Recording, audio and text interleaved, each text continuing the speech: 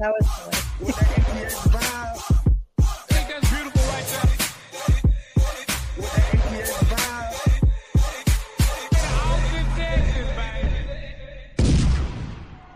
Longhorn Nation, we're back. All right, we're back. We are finally back. We're back. It's official. Texas is back. Megan and Rocky are back. Welcome back to another episode of Fire the Cannon. I'm Rocky. I'm Megan. Who knows? I'm Megan. Who knows? This is gonna be one of those shows, guys. But actually, it's gonna be really exciting because we're a mess. We are a mess. But we had the wonderful honor of interviewing Hayden Connor. Yes. So we've got some awesome clips, a lot of really great takes from him, and we spent about an hour with him. So we're going to share a lot of that with y'all today. Get his takes on the Big 12 football champions. Absolutely. Get his takes on the Sugar Bowl, what it means to be at Texas, and so much more. So we're so happy that y'all are here. Yeah. We appreciate you working with us through our just train wreck of technical difficulties. Yeah. So we'll get to the clips in a bit and talk about it, but we're going to put the full audio on the podcast, and then the full video will come up too through Texas Sports Unfiltered on YouTube, so you'll get to watch it all. But today we'll have a conversation, share some of the clips, and kind of give you a little tease of what good stuff we got. Absolutely, he was awesome. It was a lot of fun. But first, let's jump into some of the cool things. I mean, we're definitely going to talk a lot of Sugar Bowl. A lot. We're going to talk a lot of Big 12 championship game, playoff selections, bowl games. Absolutely. Yeah. But first, there's a lot more going on the 40. We've got women's volleyball advanced. They actually flew out to California. They are participating in the next round of regionals, looking to defend that national championship title out in Stanford right now. They went to Stanford, right? Yep. So that's going to be pretty awesome to watch. A lot of fun. Of course, we know that they took out the Aggies in the first round to advance. It's been a lot of fun watching volleyball. You've been to volleyball games. Oh yeah, before, right? The crowd is amazing. So then this past week, Thursday night, they had the Aggies, right? They were seated. The Aggies came to Gregory Gym, and they came out strong, won the first set. But of course, Texas volleyball, it's tough to beat them at home. That just doesn't happen in years and years. So pulled away 1-3-1. They won 3-1. And then they had SMU, swept SMU, moving on. Yep. So they have number 11 Tennessee. Yeah, it's going to be tough. Definitely, obviously, you get farther in, it's a lot stiffer competition, people making it farther in the rounds. But, it seems like this volleyball team is really finding their groove. There was a few hiccups. We lost some key players from last year's national championship team. But just like he always does, Jared Elliott reloads. He's always ready. Took them a little bit to work out some communication stuff, maybe figure out how to play with each other, but they're really coming on at the end of this season. So, get hot at the right time. It's taking nice. some cues. Just like football, just like football getting hot at the right time. I love it. Good job. I love it. And then the women, the basketball team, they had a pretty big win here too. Yeah. So my friend, I've talked to her before when I was visiting UConn earlier in the summer. We visited basketball is everything to UConn. And when you go, they have a gorgeous alumni center with a trophy room, and you sit in stadium seats from all the different Final Fours, and there's posters and statues and photos and movies playing of all the all basketball. It's amazing how much they love and care for their basketball at UConn. And they've, of course, won many national championships, and it's a huge tradition. They love their women's basketball. So it was a big deal for them to come down, program like that, to come and play Texas. And it was at the right time for Texas, because Texas won that game. Yeah. My friend Miranda was like, we're going to see on too. Austin and, soon this season. And I'm like, okay, we're going to give y'all a game. We're going to give y'all a great game. The W. Absolutely. What an amazing win. Yeah. Vic Schaefer's really got him cooking. Of course, Rory Harmon. You can't say enough about her. She's once again, player of the week for Big 12. She's going to win all the accolades. She's going to be amazing, is amazing. Going to take it to the next level. But even the UConn coach had so much praise for her. Right. Well, for the whole team, he had mentioned he couldn't see any faults in this Texas team, which is a massive thing to say. So obviously Vic Schaefer, the right guy for the job. He's building something really special. If you guys, and there was a record crowd at that game too. There was over 10,000 at the Moody to watch women's basketball. So again, it's a ton of fun. If folks haven't gone, if you're looking for something to do, It's definitely an affordable thing to check out, and Yes. it is a fun atmosphere. So highly recommend that. I mean, number 5 women's basketball team in the nation. Yeah. You gotta love it. Top 5 women's volleyball, top 5 women's basketball. That's huge. They we watched it on TV. The atmosphere was electric. The students were there. They gave them the show that they deserved. And I was telling my friend, you're going to be impressed with the Moody Center, and you're going to be impressed with the lights and the fire and the intros. And lots of schools have neat things, but we're so fortunate to have such a new, beautiful, state-of-the-art, and the graphics and the video, and it's just fantastic, the atmosphere. And she said, absolutely 1,000,000% impressed. That's she was awesome. blown away, and she's worked for UConn for years and has seen it all. She was blown away by what Texas did. Everything about it. She said it was a beautiful facility. Yeah. It was awesome. Well, that's something I think that Texas fans, we were lacking for a while, and then CDC came in and he really gets it. It's creating a game day experience, not just for football, not just for, volleyball. It's literally every sport now. Baseball has changed how the fans are interacted with, the things that you can do on game days, the different opportunities. It has changed, and it is hopping on the 40. It doesn't matter what game you go to, what sport. It is a fun time. There's a lot going on, and we're, all credit to CDC for getting it. And spending the money to create those kind of atmospheres for all sports. It's pretty phenomenal, man. So I love it. I love it for the women because that when they schedule these kinds of games and they get moments like this and everyone comes through for them, and then they put on a show like that. What a great atmosphere. I'm so happy for them. Absolutely. And I mean, they still have it coming. They have tonight is the teddy bear toss. Yeah. Have you ever been to a teddy bear toss? Yeah. Hockey actually does it quite a bit. So it's a lot of fun. It's people who come to the games bring teddy bears and throw them out and donate them, right? They collect them and get them to a charity, right? So that's tonight. They're playing Long Beach State at the Moody Center. And then they have a few games, and then Big 12 play already starting in just a couple weeks. And they start with Baylor. That's gonna be a tough the one. Baylor women and the Texas women. It took a long time for Texas to finally get that win against Baylor.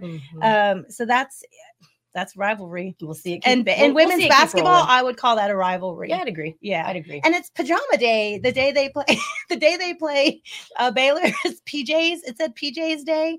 So I'm down. And that's December 30th. I'm gonna laugh when it's something else, but like we show up in full on pajamas, like sup, y'all. Oh, we didn't close the door. The dogs are coming. So I think it would be pretty fun to, if you know someone who's a women's basketball fan. Sorry, they're getting the doggies out. If you know someone who's a women's basketball fan, get them maybe some Longhorn pajamas and tickets to the women's basketball game, and that'd be kind of fun. I think that'd be kind of fun to take them to the basketball game in their pajamas, in their Christmas Longhorn pajamas. That'd be cute. Do you have Longhorn pajamas? Of course. I have Longhorn pajamas. I have the Santa hat, right? Yeah. The Santa Christmas hat. And I have lots of different pajama pants and the house shoes. That's fair. That would be cute. You know what I really want? What? Okay, so my very favorite Oh, PJs. thank you for doing that. Yeah, no worries. My very favorite PJs that I have are my Buc-ee's onesie because I'm a child at heart. We all know that. I've actually worn that tailgating. It's a lot of fun. I want Texas to do a onesie like that, but with the hook'em, like the little horns and the little hook'em head that you have. Don't they have something like that? They have hats, but they don't have the full on. Like I'm talking onesie. I want the full thing, hook'em in all his glory, but in a onesie because I would always wear that all the time. It would be delightful. All right. So. Speaking of hats, Big 12 championship hat, but can't find one. Fanatics or University Co-op is putting out gear now. So if I see something, we'll share it with you. Yeah, I definitely got to have a hat. And hey, guys, we appreciate you. CB, thanks for being here. Richard, you guys are always running in. We love that. Dougie B's here. It's good to see everybody. We appreciate y'all. So again, thanks for working with our earlier technical difficulties and dogs running everywhere. Yeah. And also, if you notice, the new addition to our background is the table here. We moved the things over. Classy until kickoff. But also, we put up the Sugar Bowl beads from the last Sugar Bowl. And we'll talk about that when we get to it. But if you notice, we have the Texas Longhorns Sugar Bowl beads. I love that was from it's a good time. Years ago. Did you go to the last Sugar Bowl? Yeah. You were there? Yeah, we were there. I had my sombrero, my lucky sombrero. Nice. And you know what? Yeah. got to keep that That rolling. was I wore the lucky sombrero. I went with, it was Richard, me, my sister, and her Yeah. husband, and we had a blast. Yeah. That's a good time. Yeah, we'll definitely get to the Sugar Bowl talk. Again, thank y'all for being here. Keep in mind, we've got some awesome interview. We have an awesome interview with Hayden Connor coming up. We're going to drop in some clips. We do talk about the Sugar Bowl there. We talk about the Big 12 championship game. So looking forward to and that. The culture, how they built the culture, Mhm. this that's come to this, their feelings about being selected to the playoffs, the was feeling. fun. Yeah, we It was had fun. we talked about it a lot. We're going to share Hayden it was all. a lot of fun. He's a cool dude. So, Yeah. So let's talk a little bit about some of the stories going around. You know, of course, we got to lead off with our dude T Sweat, right? Got to lead off with him. All-American. Again, we have a loaded roster. We know that. You know, there's a lot of debates going on between who's QBU, who's, you know, WRU. Texas, RBU, no question. But RBU. But man, our defense has been showing up, and it shows in the All-Americans that we're announced again. Right. So first team, we've got T Sweat, we've got Worthy.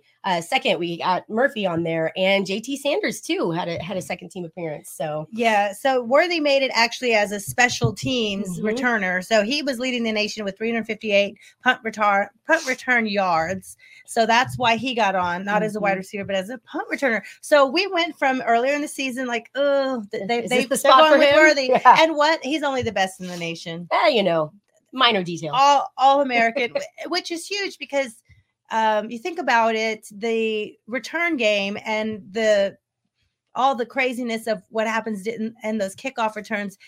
There's just it's a risky thing to do. It is. And they've made it one of the most important aspects of being on the team is you contribute on special teams. So when you have leaders who step up and know how important those, you know, position yards are on special teams, they get rewarded for stuff like an All-American on special teams. Yeah, that's pretty awesome. That's amazing. And of course, Devondre Sweat, best interior D lineman in the country. Absolutely. Well, and did you see Murphy's comments? I didn't see the comment. Yeah, so he was announced second team. And Right. He said, that's all right. It just makes me work harder. Like I love it. He took it almost as an insult. Like it wasn't good enough to be second team. Wow. Like he's fighting more. So I don't hate it. Listen, this team thrives on that little chip on their shoulder and that little bit of perceived disrespect, right? And again, man, I love it that we are in a position that we can have a player make second team All-American and say and perceive that like, no, that was that's enough. not good enough. I'm better than that. So I love that. Times are good again on the 40. Yes. So Jatavian Sanders, tight end, second team. So I think that is pretty impressive. And that shows huge development, but also he came out of high school as a, you know, highly recruited 5-star, and he had offers everywhere, and he could have gone other places and maybe even probably played right away, but he was willing to sit out that redshirt year and develop and learn the position and really hone in on how to be a tight end and a tight end in a complex system. And he's used for blocking. He's used in the run game. He's used in the pass game. Like he's used everywhere.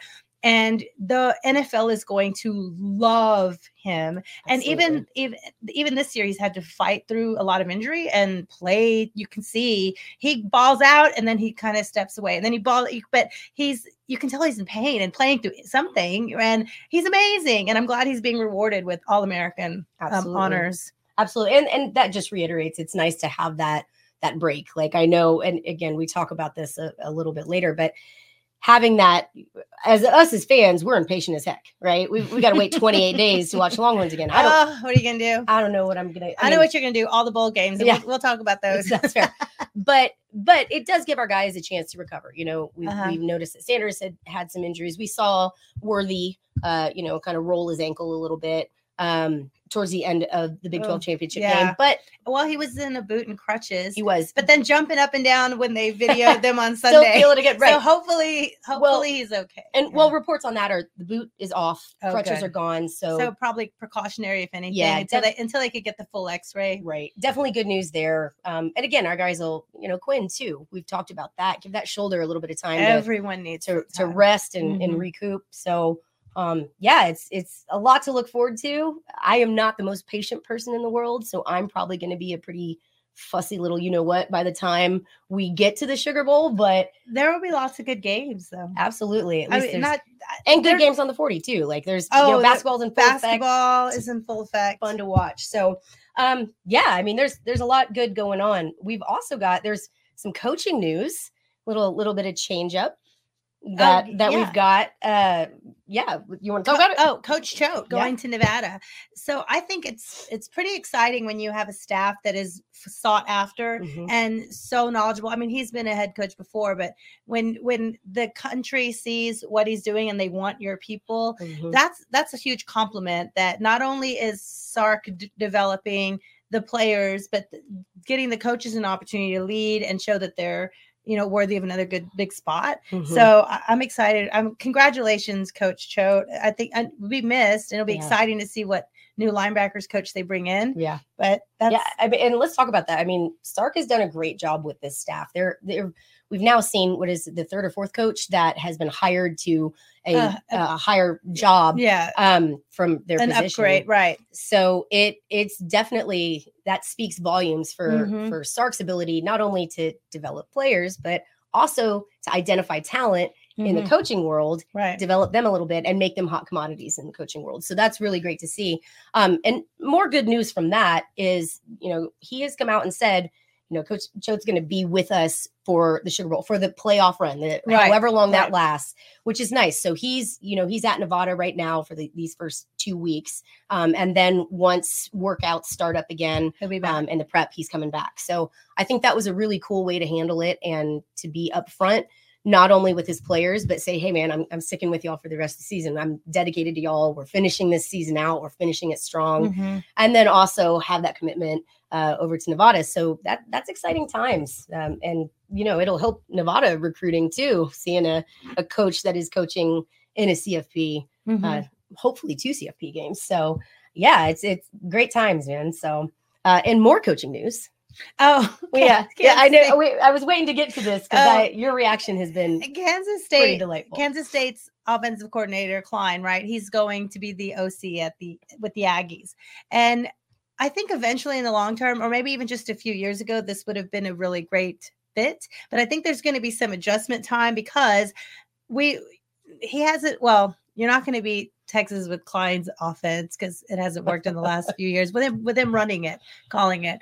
But I will also say the way the Aggies have struggled with healthy quarterbacks, and going to their third quarterback this year, and Klein's style of the quarterback is sometimes their leading rusher, often their goal line guy. Like, I don't know if that's going to be a fit right away to go beat up on your quarterback when you struggle to keep healthy quarterbacks.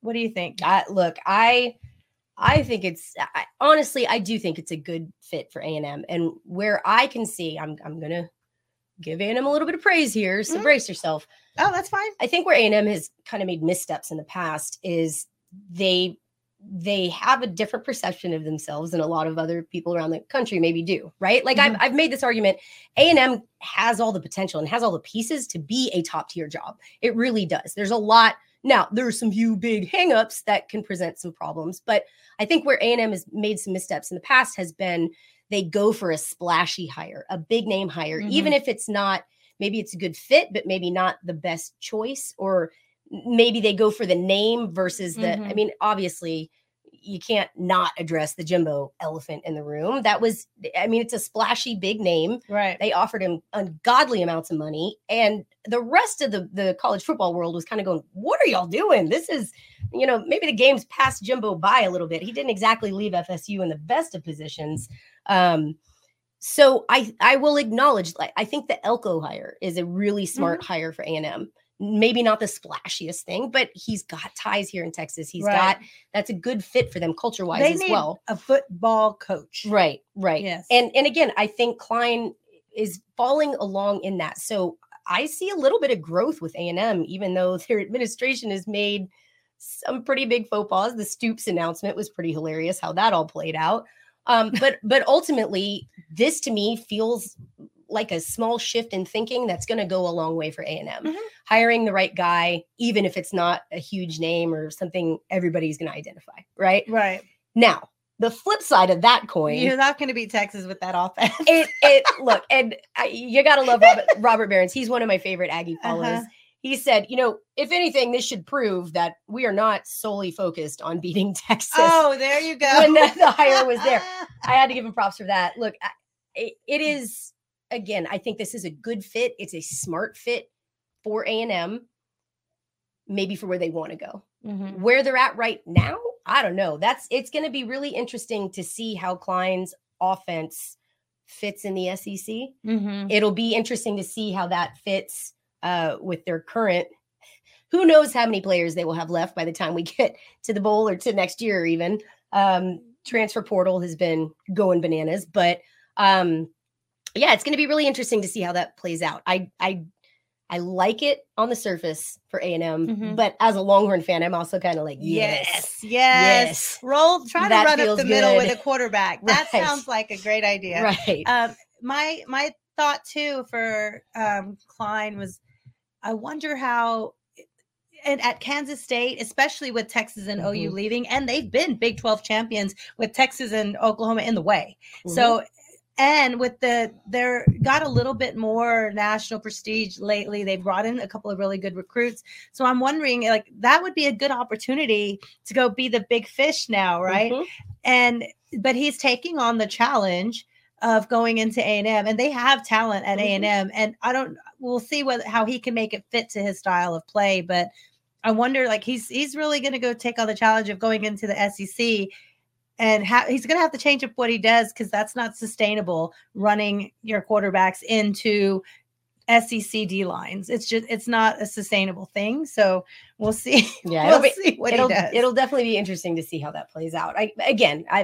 Overall, I would say that's a smart hire for A&M, but there are definitely some questions that that we're going to have to address. They're going to have to address as they get on into the season. So we mentioned a little bit earlier, transfer portal. There's a lot going on. Again, listen, I'll be the first to say, your team, whoever you cheer for, your rival is always going to say, oh, look at these transfers. Oh, the culture is falling apart. What a toxic locker room. It doesn't matter. This year, we have seen a record number of players hitting the portal. I think we are over 3,000 players in the portal. Is that just FBS too, right? Because there's all the other levels too. Right. I mean, it is an insane amount of players. But after I just finished saying, of course, people are going to talk trash, and it doesn't necessarily mean anything when you have guys hit the portal. Let's talk about A&M for a minute. Okay. We are starting to see some attrition there. Now, just because a player hits the portal doesn't mean it's trouble in paradise, right? Oh, of course. There's lots of reasons. Lots of reasons, makes a lot of sense for a lot of players.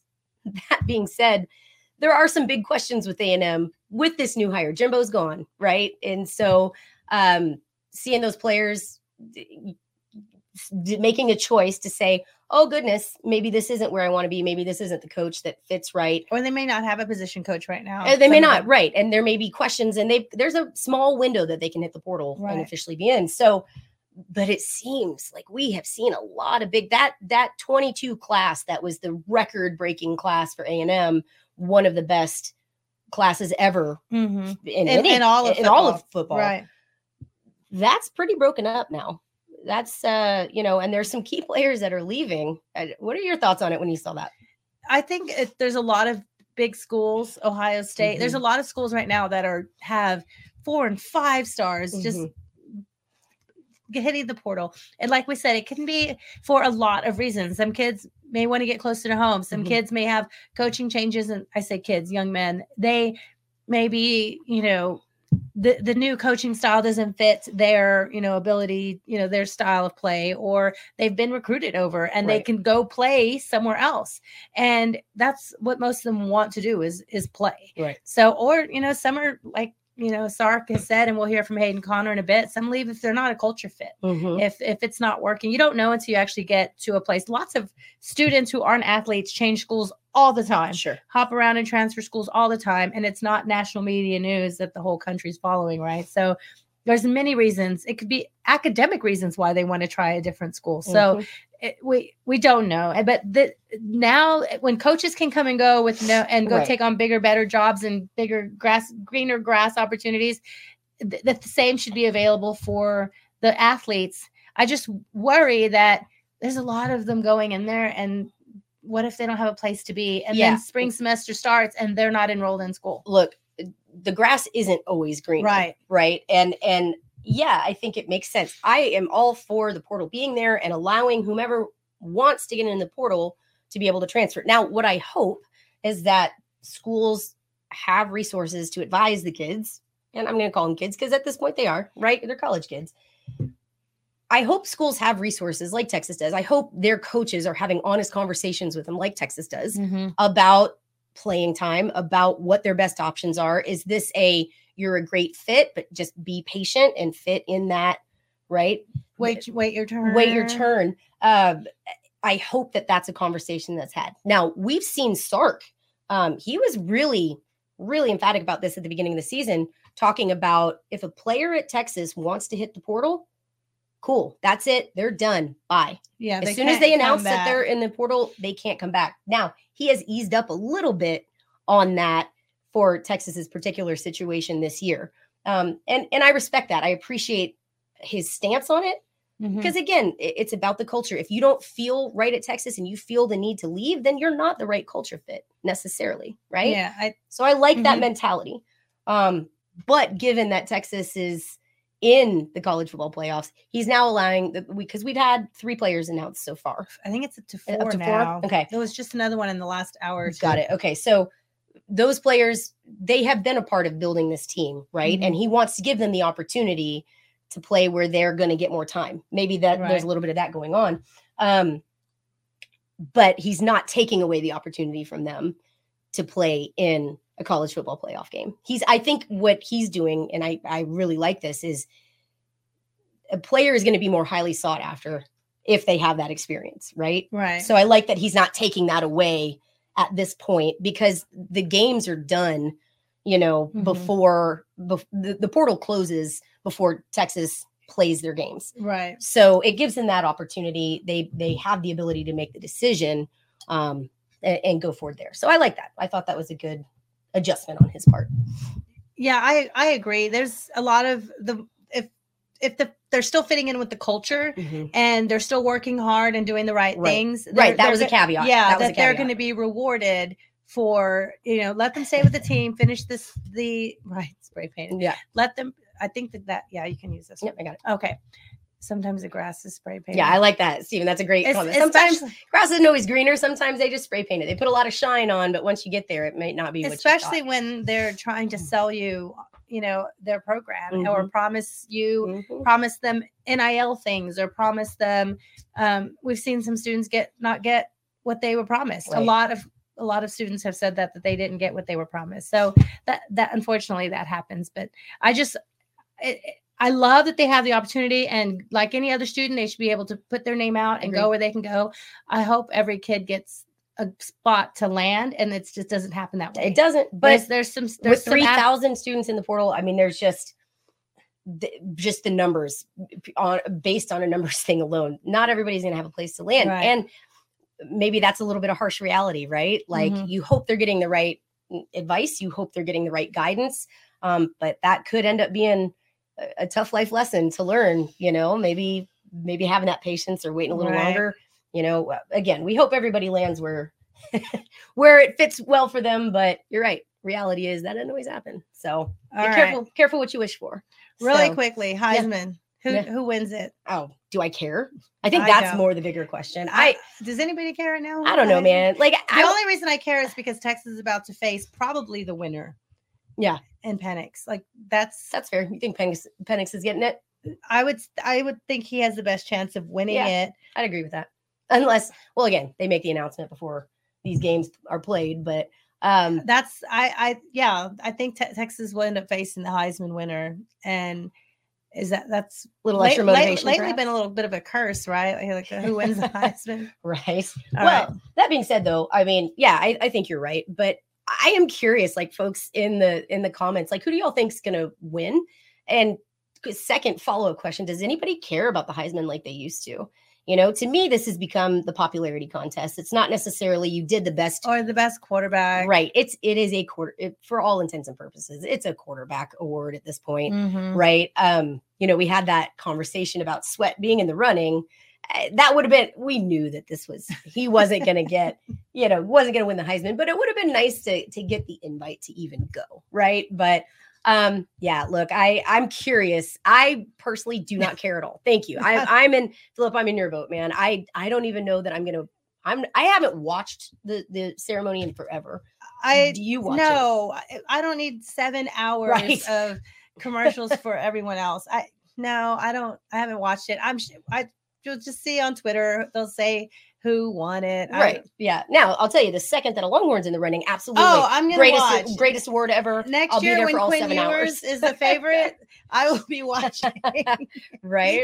I know. Like fickle as we are, but yeah, it feels like we're not invested in it lately. And Texas hasn't had a finalist in a long minute. time. Yeah. So that might be why it doesn't matter to us right now. I'm sure the Washington fans are all up in the Heisman voting right now. Sure. I'm sure they are as well.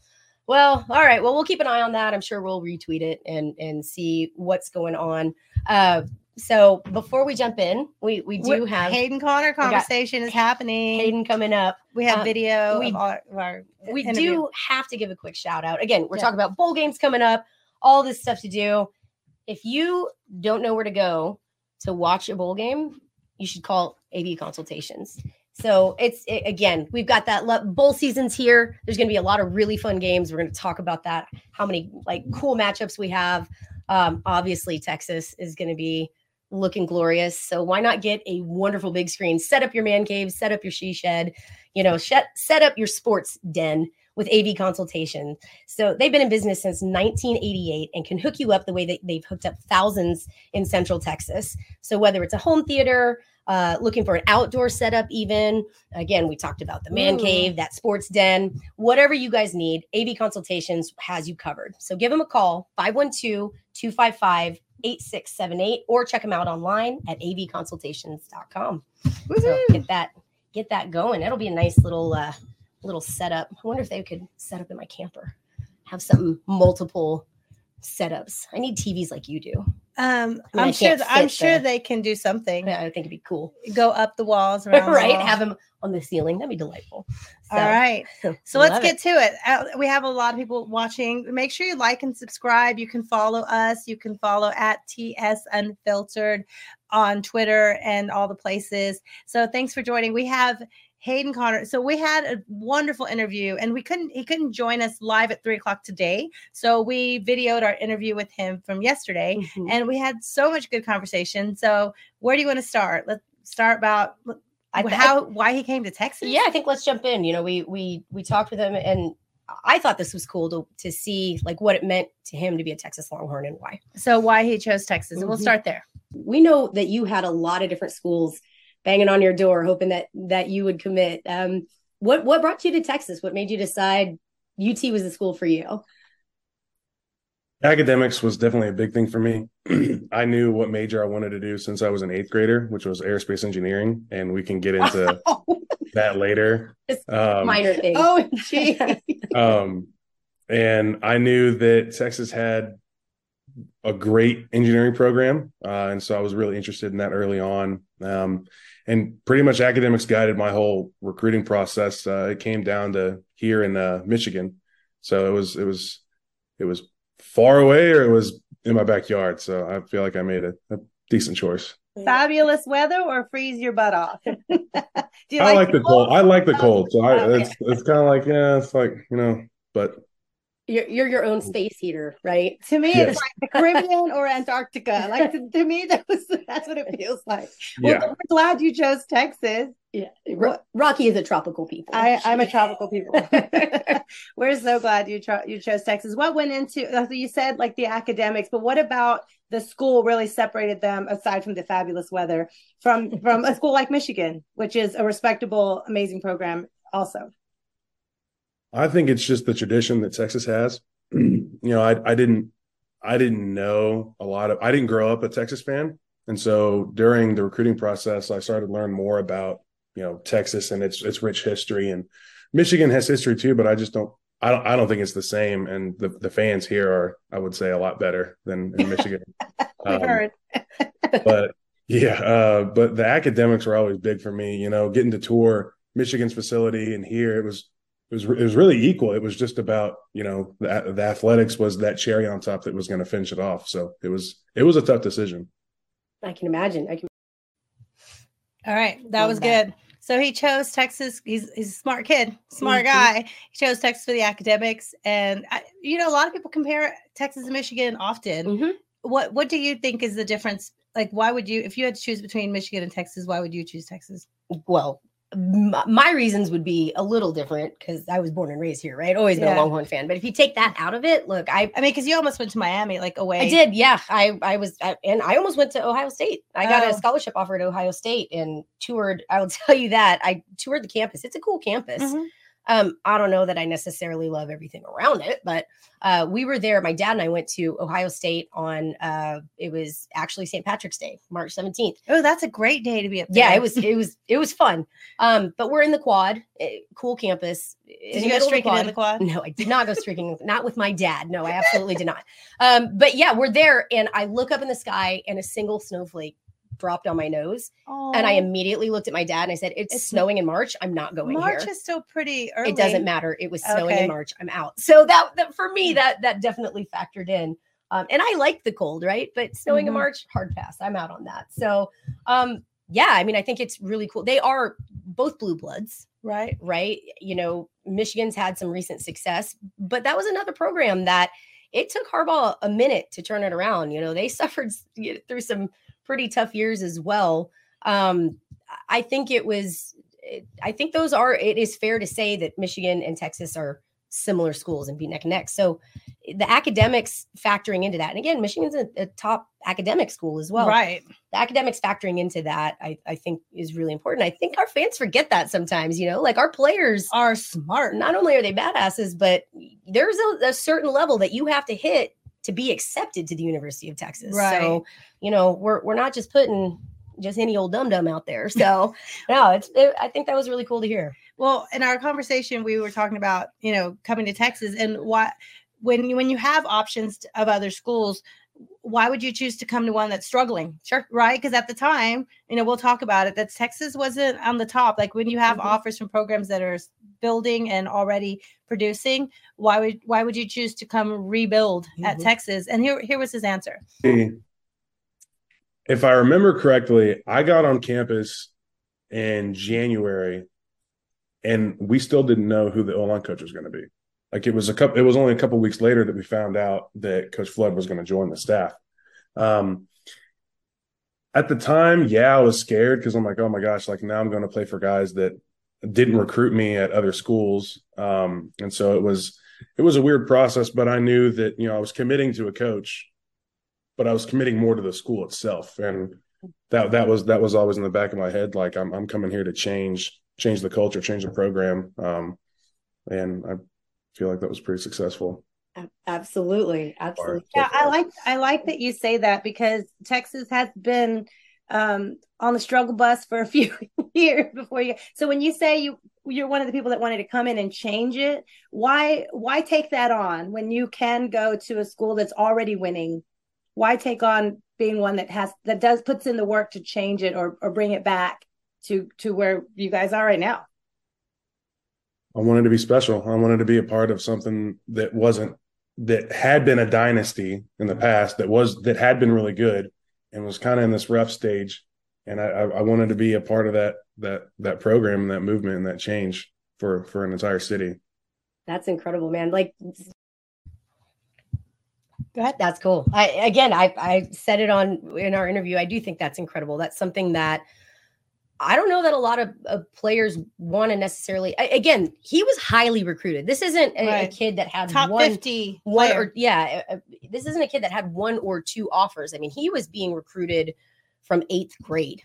He had multiple offers at multiple schools, and for him to make the choice and say, "Look, I want to come to a school that I know it was once great and can be great again." Right. That's huge. Like that's a really cool feeling. And, you know, as a Texas fan, you got to, outside looking in, you've got to respect the hell out of that, because that's not an easy fix. That's not an easy path. Right. You know, a lot of players well within their rights could say, look, man, I want to go to a place where I know I can fit in and immediately be in contention for, you know, national championships or conference championships. And Hayden signed on knowing that it was a rebuild. There was going to be a fight. And I think, to me, that speaks volumes about who he is as a player, right? And who our team is made up of, the kind of players with the kind of guts and grit that they have to stick through and actively choose that, right? Like, I think that speaks volumes, especially too when they are highly recruited. They're in the same, you know, select teams or travel, you know, they know this other high recruits, and they go to the same selection games, and they get razzed and teased. The families, you know, get razzed and teased about, why are you going to that 5-7 team or whatever? And they know, they hear it. You know, we've had friends talk about, they hear it when their son picks a school that isn't, you know, at the time, you know, one of the top in the country when they have the opportunity. So it really takes resolve and commitment to be one of the people to step up and be willing to help, be one of the people that makes that change. Right. Yeah. And look, we had a great comment. You're right. His family is super close with Milroe. They grew up together. They still talk a lot. The families do as well. Yeah, I mean, there was definitely a push to come to other schools and, you know, play with guys that he knew for a long time, you know, in Alabama with Milroe. So yeah, there was a big choice there.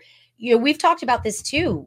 When we were in Alabama, this actually came up with Justice Finkley's family. Right. You know, we know that the families didn't necessarily get treated super well at Alabama by the fans. No. And one of the things we talked about, you know, we've had Dr. April Finkley on the show. She's talked about, you know, they live in the heart of it. They're in Trussville, which is just outside of Birmingham. Right. So they're a hop and a skip away. Everything's Alabama there. Yes. And when Justice made that choice to come to Texas, I mean, they got some vitriol from it. It was, y'all are traitors. What are you doing? You know, this kind of hard push. But they too, they were another part of that crew that saw the potential, saw the shine. They that believed Texas in the vision. Believed in the vision and made the choice to put in that hard work. And again, academics with the Finkleys played a huge factor in that. Right. So I think that's a really special thing. And I don't want our fans to overlook how key that is and what kind of character it takes to make that kind of leap. That's crazy to me. Well, Sark has been thanking this group since, you know, especially over the last few weeks, but since, you know, talking about culture and all the things, Sark has been thanking this group of leadership and seniors, the players who didn't sign up to be coached by Sark, or, you know, all the different position coaches, or like Hayden mentioned, that maybe they weren't recruited by this staff, or you know, they were heavily recruited by a different staff. Hayden was recruited by Coach Hand. And so they didn't sign on to this staff, but they did know at the time that Texas was, you know, struggling and that they would be part of the rebuild. But Sark thanks that group. He names them all, the ones who've been there, you know, the whole 3 years with him, and how much he needed them to be the leaders. And now that they're instilling the culture, and yeah, let's get into that, the culture, because you had asked him some great questions about what is it like to come in and have to rebuild, not just winning on the field, but a new culture. And we hear the word all the time, but let's see what that meant to Hayden. Everything about you is pretty phenomenal, man. So yeah, I love that. So, you know, we talked about culture is something, that word has come up quite a bit. You know, you mentioned it just now with the rebuilding. We've heard Coach Sark talk about it a lot. We've heard about all the coaches. It is a word that is floating around in the year 2023 quite a bit with the Texas program.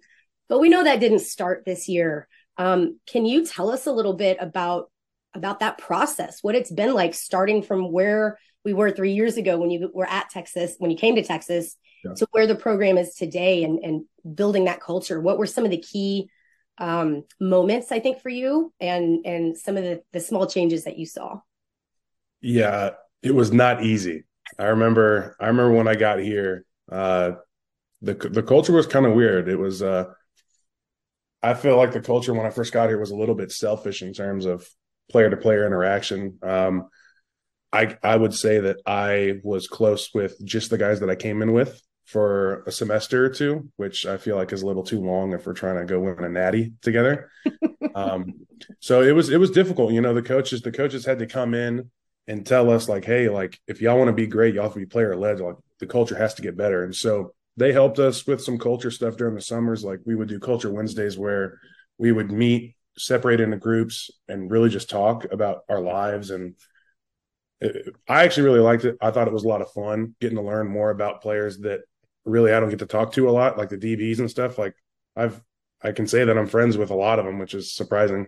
But yeah, it hasn't been easy. But when Sark came in and was like, we're going to be the best team in the country, but we got to be player led first, we all bought in. And of course, some people had to go and some people came in, and that's just the way that it had to work out, because I can truly say that everyone on the team loves each other. Oh, I love that. I just want to play that clip over and over. It makes my soul happy. Like that they love each other. Yeah. We had a comment earlier. It looks like I was going to tear up. I will, like, I'm emotional about this, man. Like it has been a minute. We've been around this program for a long time, and we've been very fortunate to know people pretty deep in the program for a while. And having that kind of commentary, I mean, I can tell you all this, and I'm sure everybody knows it. We saw how things played out. That love for one another wasn't always there. Right. We had a coach that talked about it. I think Charlie Strong was about that idea, but he was fighting so many other things. He could never really quite turn that corner. Right. The players loved him, no question. Tom Herman comes in and he's talking about kissing players and all this kind of stuff. We got to love each other and all that. But the actions were very different. And they never built it between themselves, amongst themselves. Right. There was not fully where you could say every player loves each other. Right. We can say this now looking back, and now that we've got some distance and it doesn't hurt as much to say. It hurts. But the truth was there was a big divide under the Tom Herman locker room. There just was. Mm-hmm. And the way, I mean, he talked about, we wouldn't call kickers by their name, right? He wouldn't, I mean, there was the fancy breakfast versus the hot, soggy eggs, dogs, right? Like that kind of stuff. That well, would in theory, yeah. If you're winning, okay, fine. Maybe it creates a little bit of competition, whatever, but they weren't winning. And what that ended up doing was creating a really big divide in the locker room between the guys, where there wasn't a reason to play for each other. Right. Mm. And as such, I think that kind of manifested in a way where, well, if we're not playing for each other, I'm not going to play for the school. I'm not playing for Texas. I'm playing for myself, because that's all I can get out of this. So to see that shift from where we were then to now, and yeah, hearing Hayden say we truly love each other, man, that got me right in the feels. I was emotional about that for sure. Yeah, especially when he's talked about some players had to go. And when we talked about the transfer portal a few minutes ago, not every place is someone's home. And if they can go find their home, that's great. But sometimes you just don't fit with what's building, and it may be the player or it may be the coach, but they just don't fit. And some people, you have to trim the fat. And if they're not all in, they're dragging the rest of them down that are trying to get the work done. So that was really nice that, the culture Wednesdays, the things they did to learn about each other. And I had nothing to do with football. Right. Just who are you as a human? Tell us your story.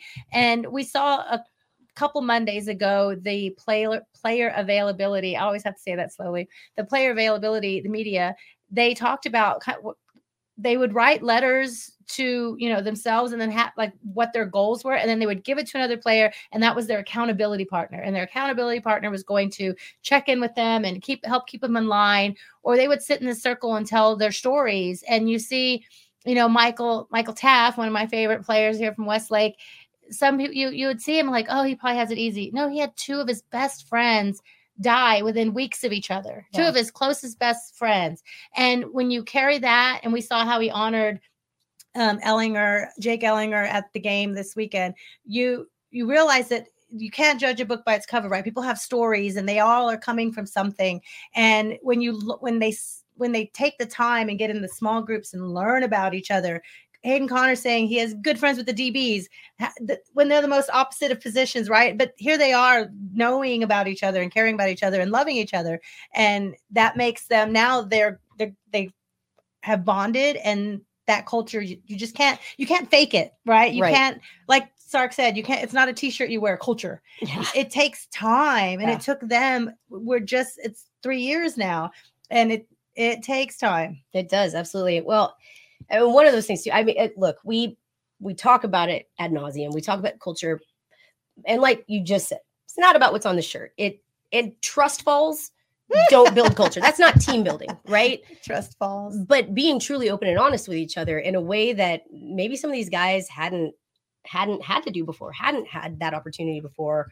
I think that's a really cool thing. And this is stuff that they can take beyond, like, take football out of it completely. This is team building. This is how to be successful in life. Like, these life lessons, again, Sark talks about not just building the team, not just building the culture, not just making great football players, but making excellent young men, developing them into excellent young men. And this is, to me, a huge key.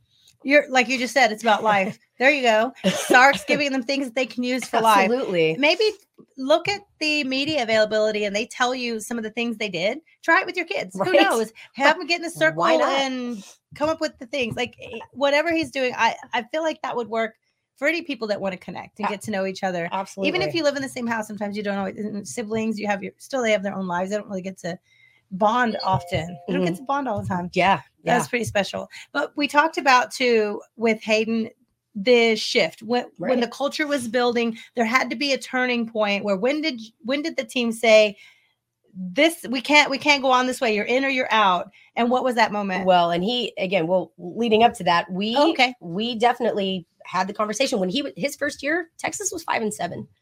Again, he committed knowing that he was here to rebuild Texas, right? Not everybody on the team did. And so we had that conversation with him. What was the turning point? We all saw it. I think looking back again, it's easier to see, but that infamous Bo Davis rant on the bus, he's actually got some pretty cool insight on that. Well, tell them what happened on that. What happened in that bus rant? Yeah. I'm sure everybody knows, but somebody might not know. Yeah, definitely. That's something that if you guys missed it, I don't see how you're Texas fans if you missed it, but it was after a pretty embarrassing loss up at Iowa State, actually. And after the game, I was there at the game. I can attest to this. After the game, a lot of the guys were hopping, skipping off the field. Like, it didn't affect them at all. They weren't pissed. They weren't mad. And that pissed off the coaches. And the video went viral of the Bo Davis rant on the defensive bus, actually, which it's interesting that Hayden was a part of that. You got to hear it. Yeah. But yeah, let's all right, hear it. So Hayden's going to tell us what happened on the bus. A few years ago, the Iowa State game was a bit of a pivotal moment for this Texas team with the now infamous Bo Davis rant. I understand you were able to witness that particular rant. Would you say that was a point that changed Texas's trajectory or mentality? How did that speech, that passionate speech from Bo Davis, affect the team and affect you? Well, I remember vividly because I was sitting right underneath where he slammed his hand. So I was right there, and it was you got the jump. Yeah, at the time I was a freshman. I was rotating in. I was still playing, but I didn't have, I would say, the voice I have now. And I feel like a lot of us were thinking the same things that Coach Davis was saying. And I do think that was a turning point for our culture and our team. Is like the shit's real. Like we got to lock in. We got to start caring more. And a lot of the guys on that team transferred because they just weren't buying in. And I think, I completely agree that was a big part in our culture change for sure. That's good. Yeah. Again, when that thing went viral, it was I think my first reaction was like, oh man, I wish this wasn't a thing everybody was witnessing, right? Like, I wish that had been a in the family kind of thing. Mm-hmm. But on the same note, I think if we're going to seek the silver lining, I think the fact that went viral showed the fans, especially, showed the people that, like, there is passion there. This staff is serious. And, like Bo Davis said, this is real. This is real life. This is our living. And I think that resonated with a lot of people that have been, bleeding burn orange for a long time, and maybe seeing some of the same issues that you mentioned and not really knowing what to do with those feelings. I think that video coming out resonated with everyone. So it's good to hear that was something that was a key moment that kind of turned. Flash forward now to this year's Iowa State game. I think that's probably, there's been a lot of bulletin board material over this particular season. I think you probably, that little grin probably tells me you know what I'm talking about. But I think Iowa State was one of the first ones that, aside from Yormark at the beginning of the season, Iowa State was the first one where a player just came outright in an interview and we're gonna check their ego. What I would say was a little disrespectful. Can you, as part of that embrace the hate that we've talked about and having that particular comment, did that fuel the team? Did that resonate? Is that something that y'all focused in, or was it just another, kind of just another piece in the ether? Don't pay attention to it. We definitely took it a little personal. But as a team, whenever people say stuff like that, like, especially for me personally, I'm like, okay, I internalize it for a second and then I'm going to use it when I need it. And I feel like we played with a bit of a chip on our shoulder during that game when we played Iowa State. And, I truly don't understand why people say stuff like that in the first place, because the only thing it does is gives us more motivation. So they're a loss, honestly. Right. Literally. Yeah, right. No, we saw it with obviously the Texas Tech thing. The Yormark comments were circulating in the weight room. Yeah. I love that. There you go. I was going to go on about the bulletin board material, but right. So let's talk about the rant and then how they've turned it around now to be fired up on the road, which we'll get to after the 4:00 happy hour. Absolutely. So, again, that rant, the Bo Davis thing, I thought that was cool to hear. We see it from a fan perspective, and then that was the change that really cleared out the locker room, really had the guys that wanted to be there stuck around. And I think we saw that again, going from 5-7, and then you have an 8-win season. And now here we are where we're at in 2023. It's pretty dang impressive. And on that note, do we want to talk about where we're at in 2023? Just real quick as we jump into happy hour. Okay. I think we should. What do you mean? Where we are in 2020? Well, okay. So we went from 5-7. Oh, yeah. Oh, yes. To Sugar Bowl bound in the playoffs. I think that's to be celebrated. That is to be celebrated. So thank you, Richard, for happy hour today. We are celebrating. It is going to be champagne because we're champions. I don't know if y'all can. Oh, offsite. Oh, no, not over her computer. No, it's fine. Not over her computer. It's fine. There we go. Look at that. He is a consummate professional. I love it. Appreciate it. I don't think we can call it champagne because it's not French. Here, Wow. let's move it out of the way. Here, move it. Here. Not over the computer. We have enough technical issues. Right? I don't need to fry my computer in the process. We have enough technical issues without frying all of it right now. That's great. Perfect. Look at that. Lots ahead.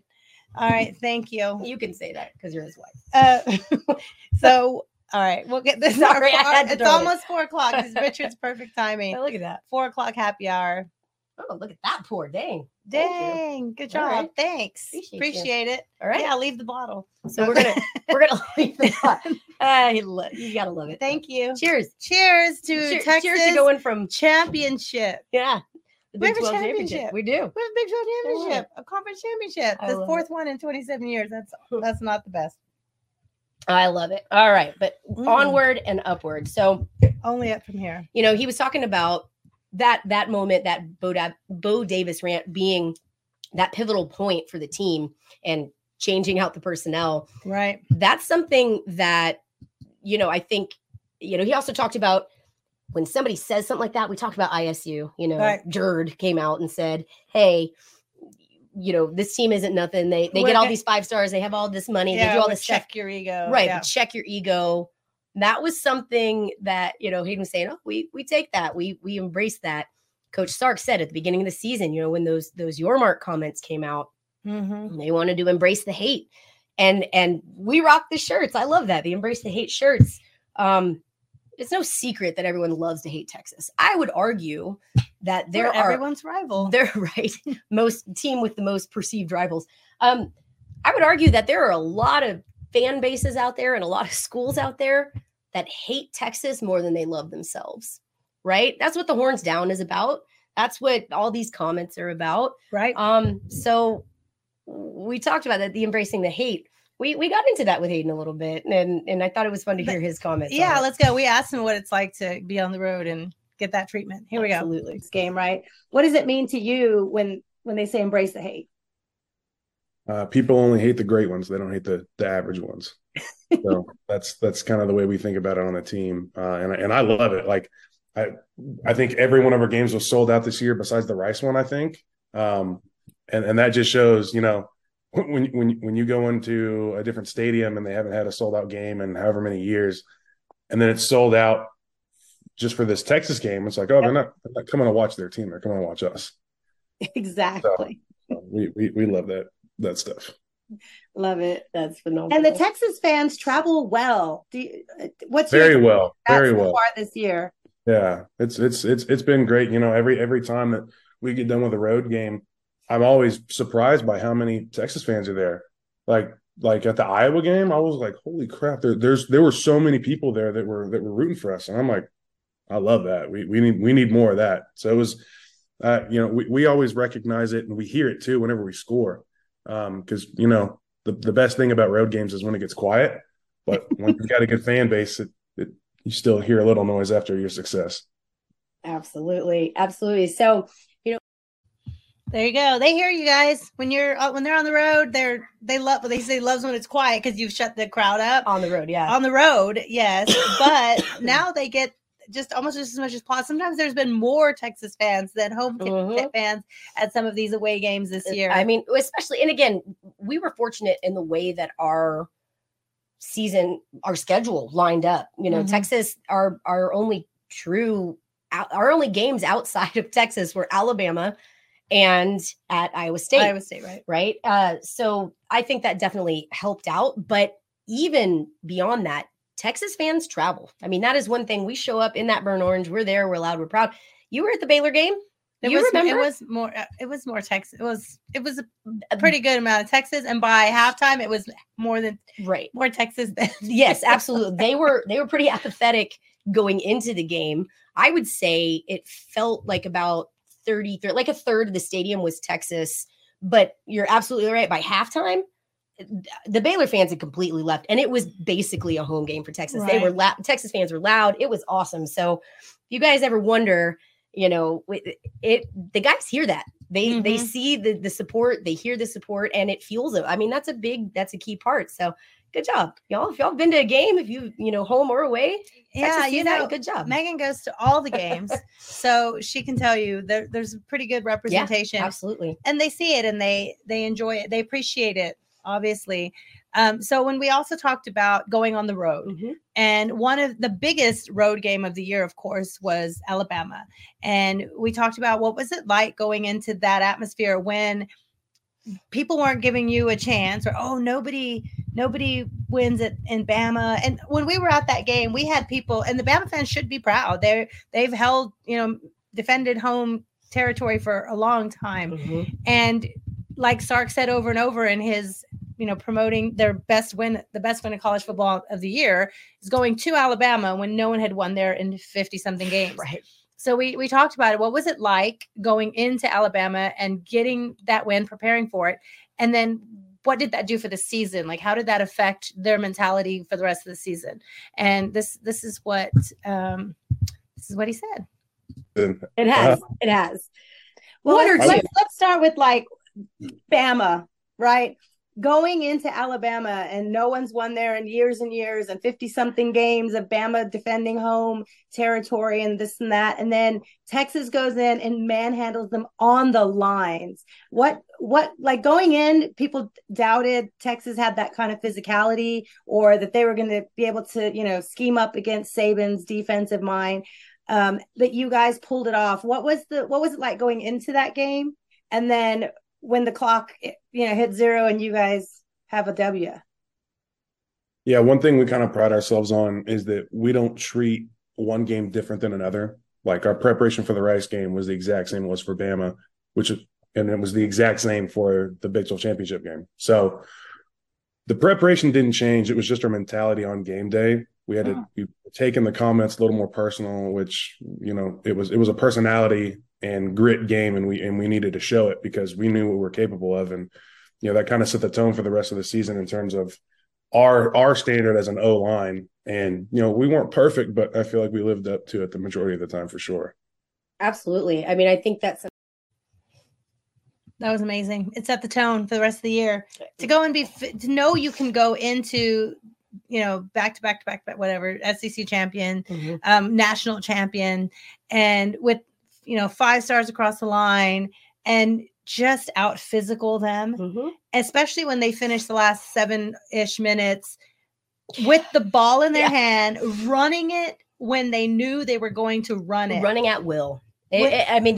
Texas was in that game and just imposed their will, and there was nothing that Bama could do about it. Right. And as much as people want to say, well, that win wasn't that great because, well, Milroe wasn't himself yet.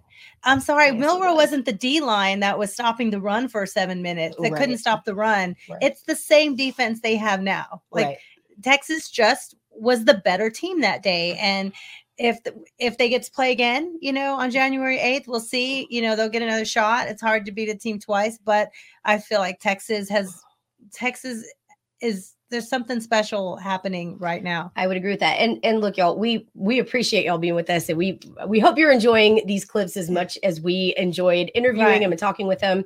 Keep in mind too, we will have the full interview posted on our podcast tonight. And then additionally, we are going, Texas Sports Unfiltered will post the full video interview as well. Almost the full video. Yeah. There's a couple little things we're going to set aside. So again, we appreciate it. The full video. And love it. But yeah, I mean, that's something that we talked about with them, is just how it feels to go in and play these games. And again, where Texas is at, like, let's have that conversation. We are ahead of schedule. At the beginning of this year, you know, Sark came in, again, we've talked about 5-7 and then the 8 wins. And now the goal this year was to win the Big 12 championship. Right. And Texas did that with flying colors, and the team was excited. Now we're setting new goals. And we talked about that a little bit with Hayden. What did it feel like to win that Big 12 championship and achieve the goal and then be a little bit ahead of schedule?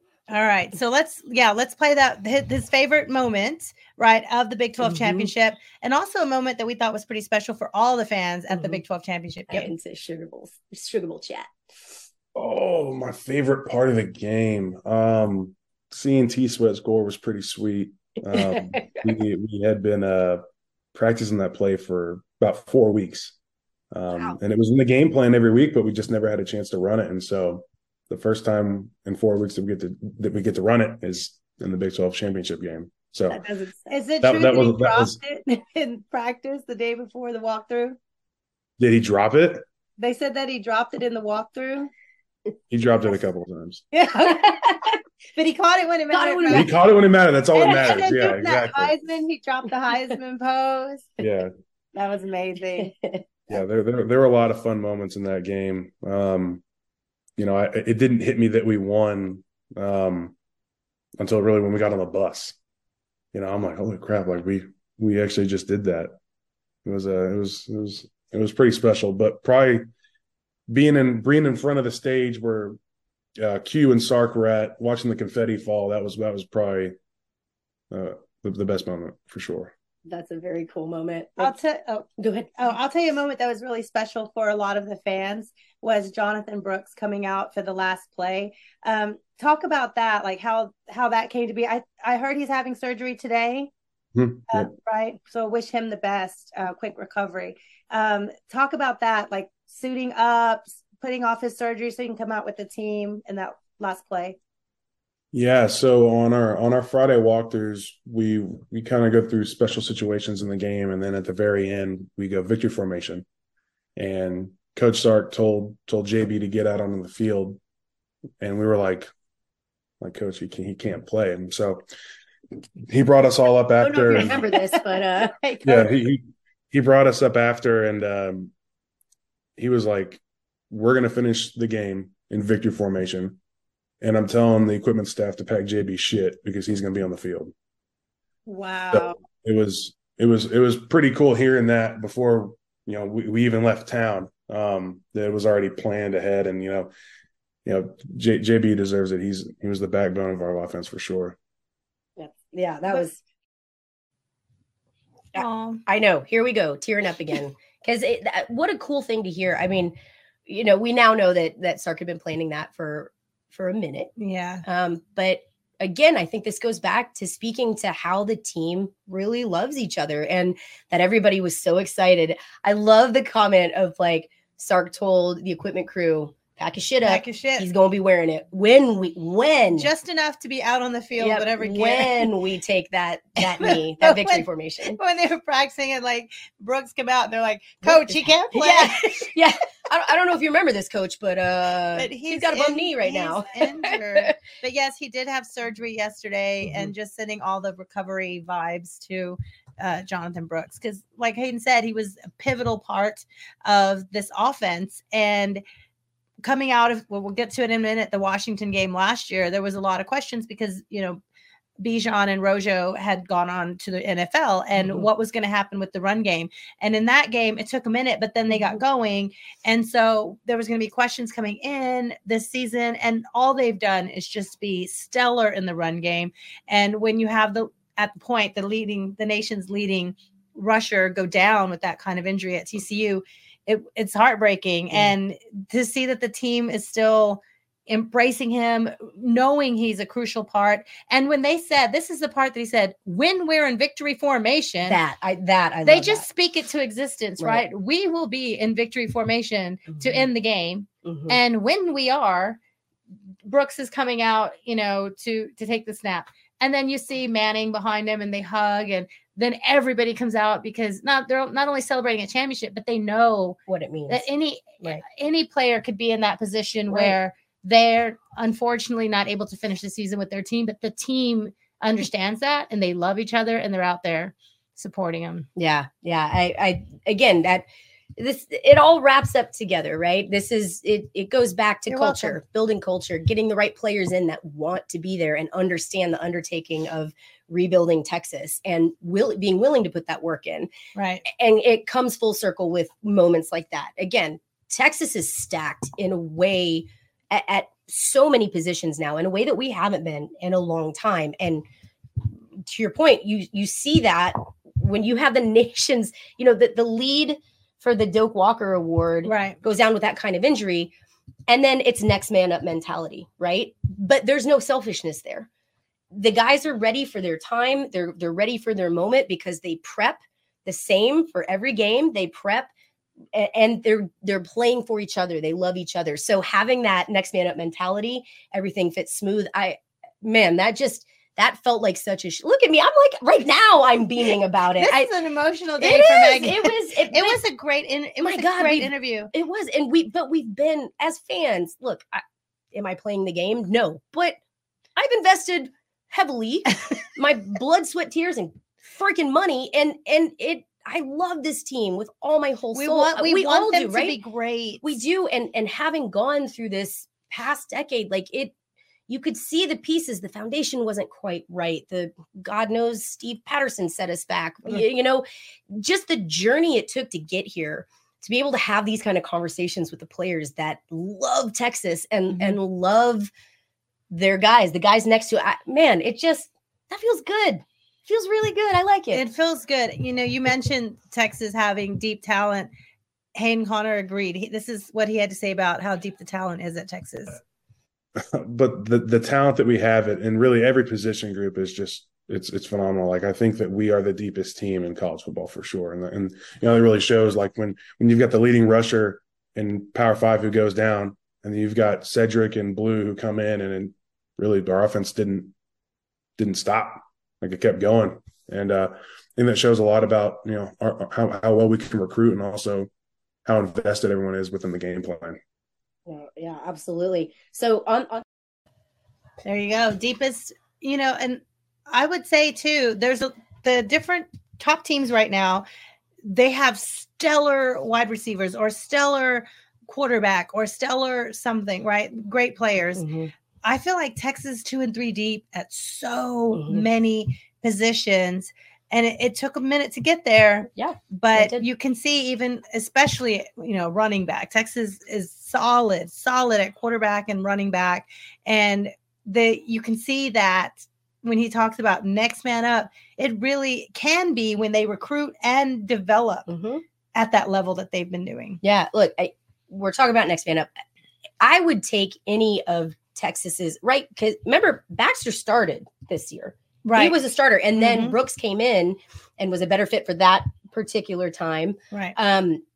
And then when Brooks goes, we saw that nice combination. You called it lightning and thunder, right?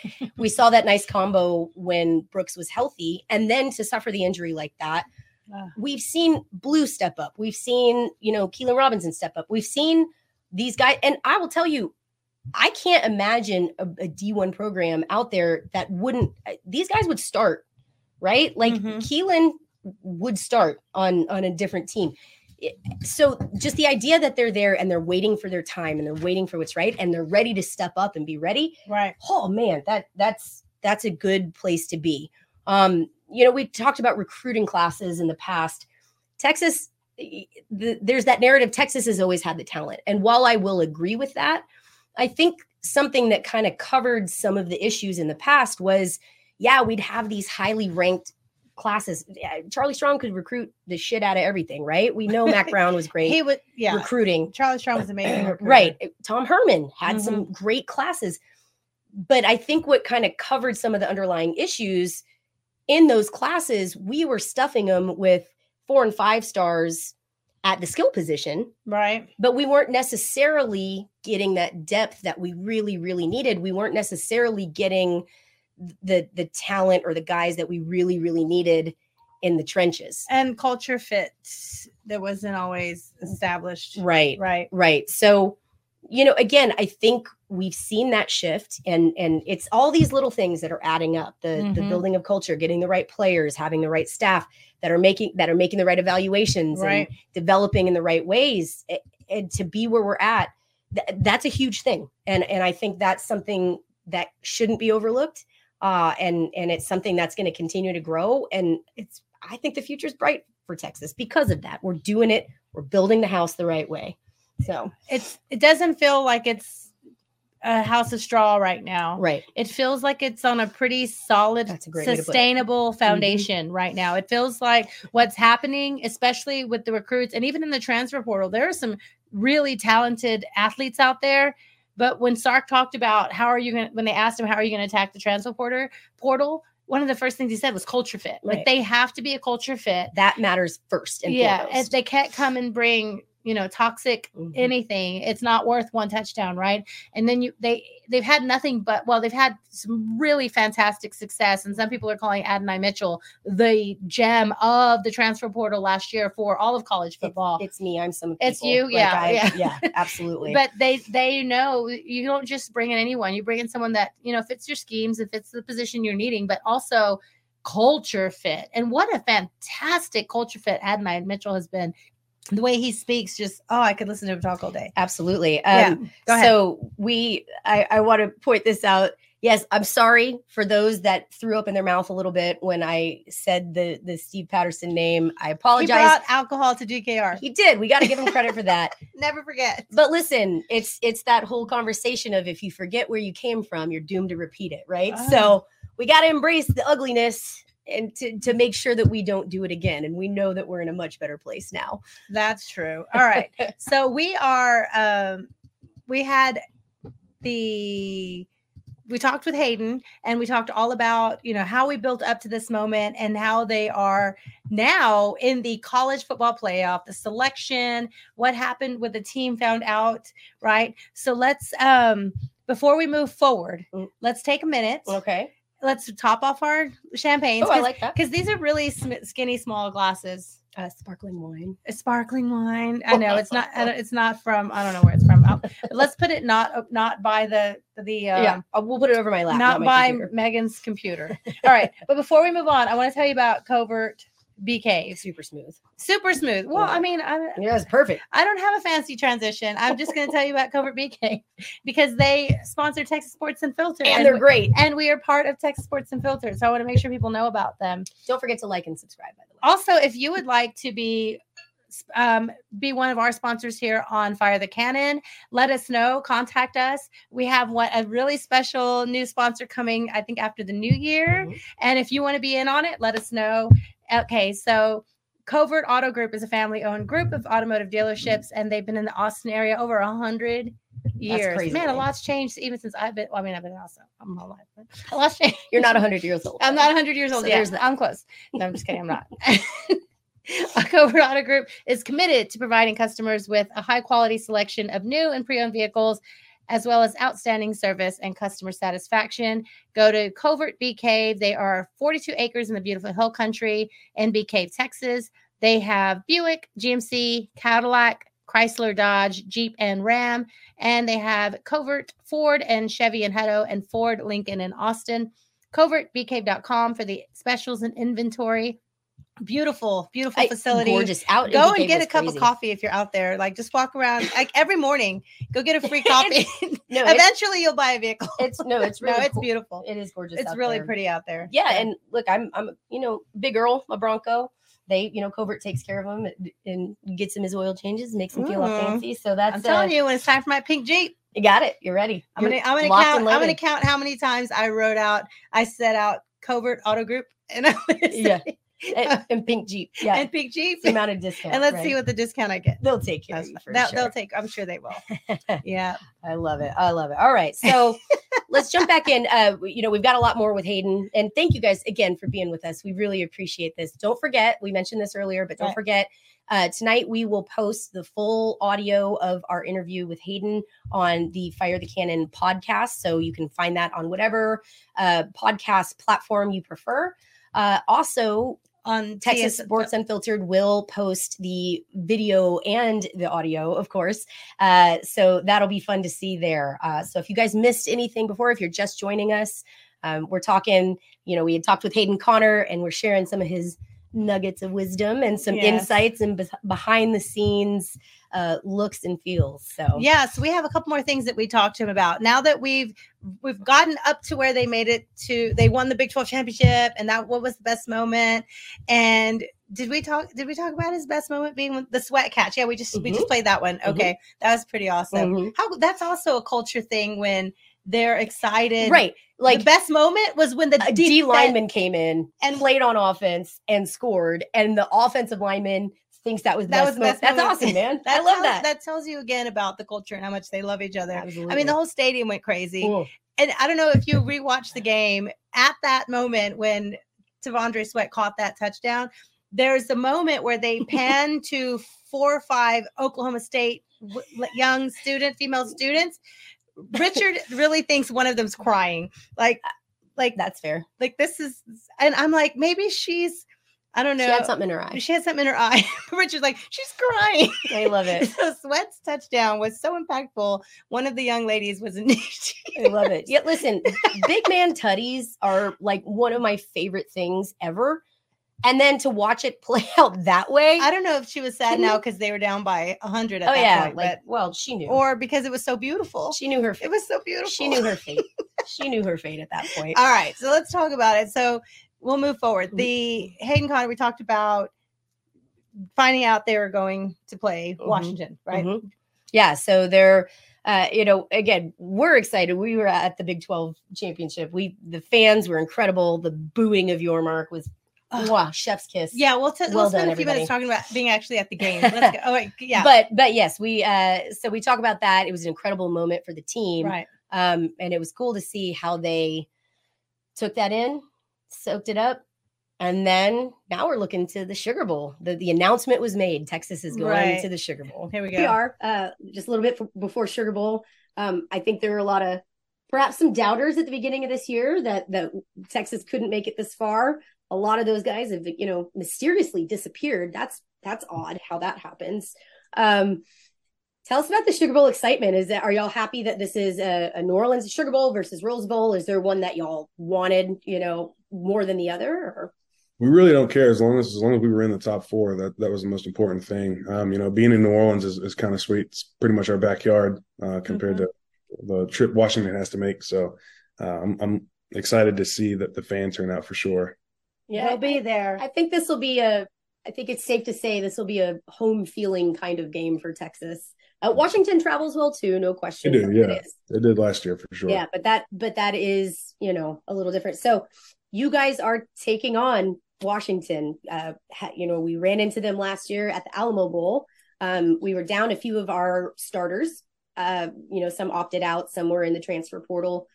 Do you think that, are y'all excited to play Washington again? And do you think having that experience, because I know there's a lot of guys that were on that team last year that are back for Texas and for Washington as well.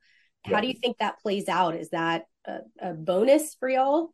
Or do you feel a hindrance at all?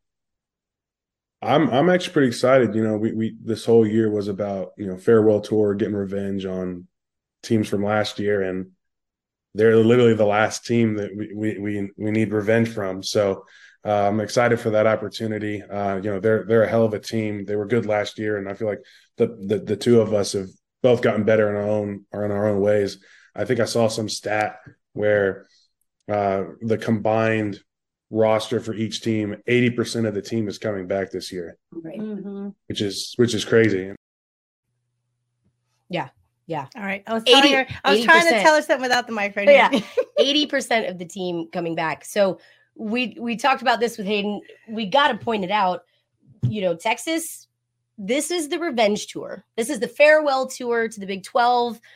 But behind the scenes, we've known this is a bit of the revenge tour. And it so far, it's been scripted pretty wonderfully.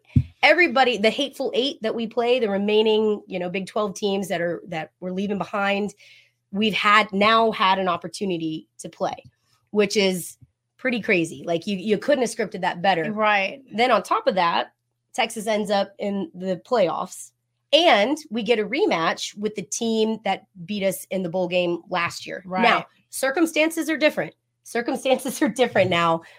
Last year we thought it was going to be Jay Brooks' coming out party. And it just took a little bit longer for him with Rojo and with Bijan opting out.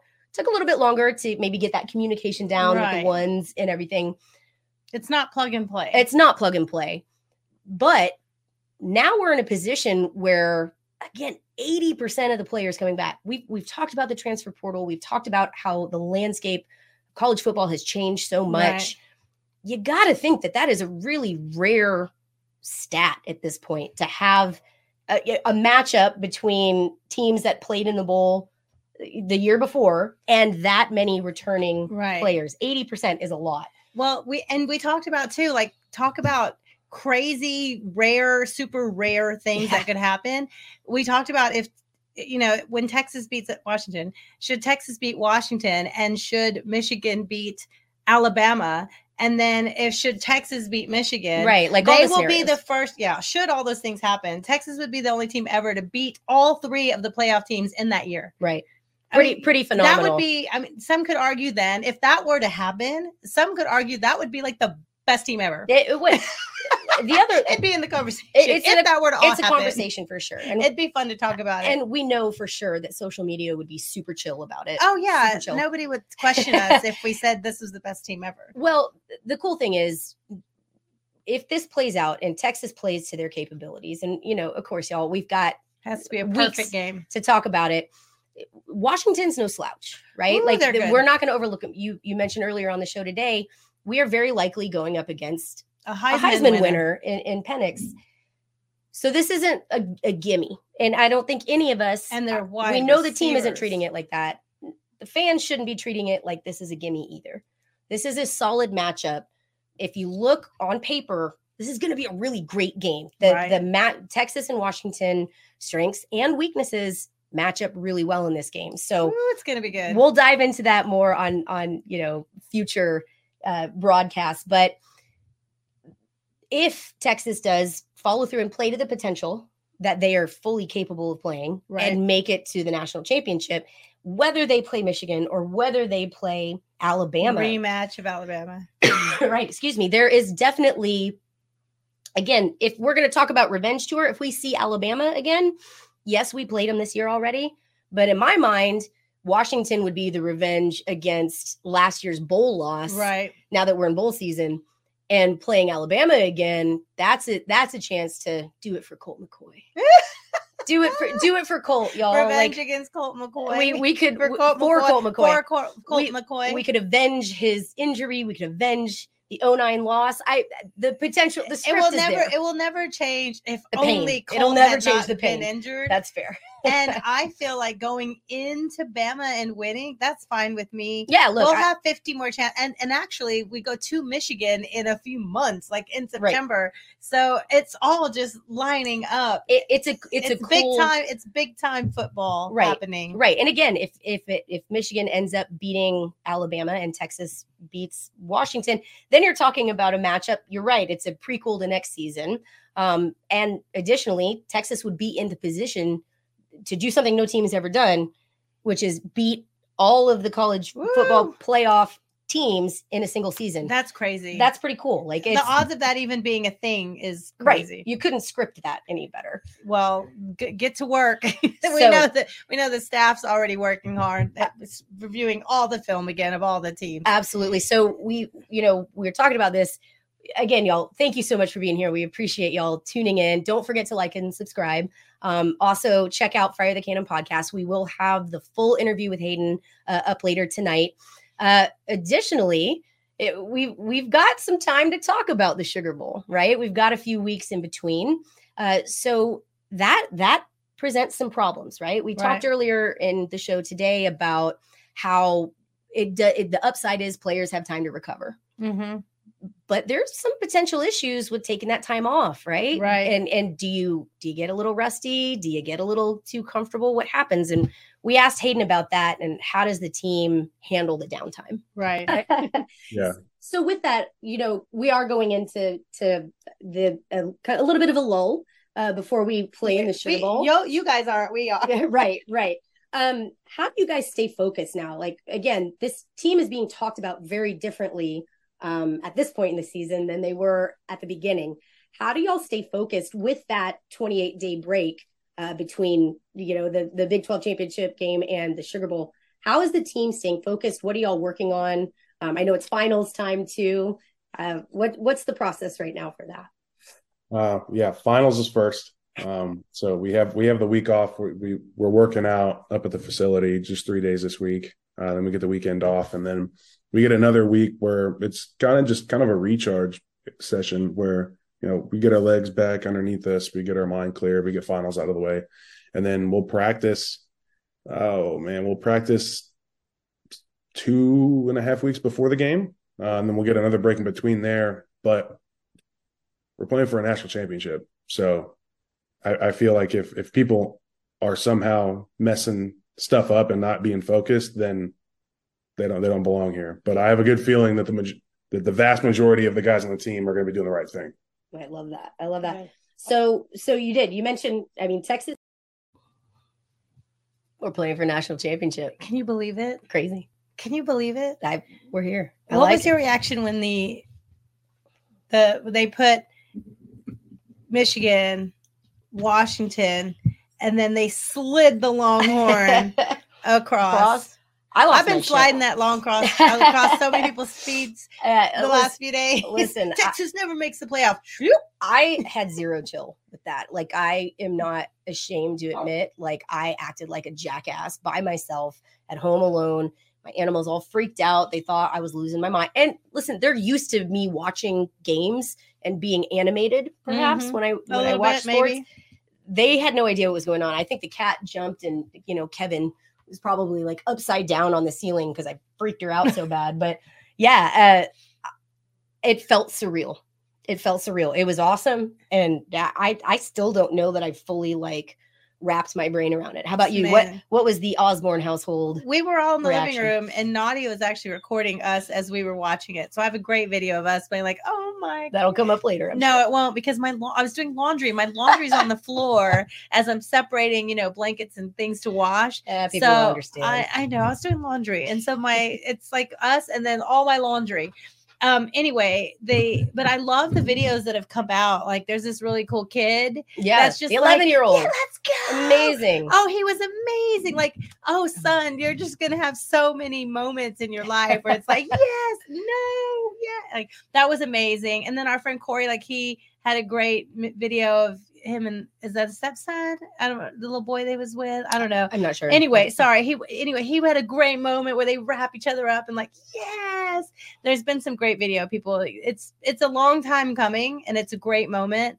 And I love that some of you have been horrible on Twitter, obnoxiously bad on Twitter. Not our followers, not you. No, greatness. Like, yes, I didn't have time to pull up too many bookmarks, but there's people who have lots of time to bookmark some old bad takes and all the way from back. I've been living for receipts. I love it. Yes, loving all the people who have the time to call up people who said Texas will never make a playoff. I love this. KJ, that's a great point when we're talking about Texas competition. Yes, we absolutely did play a Heisman winner. And I think that was absolutely fuel to the fire.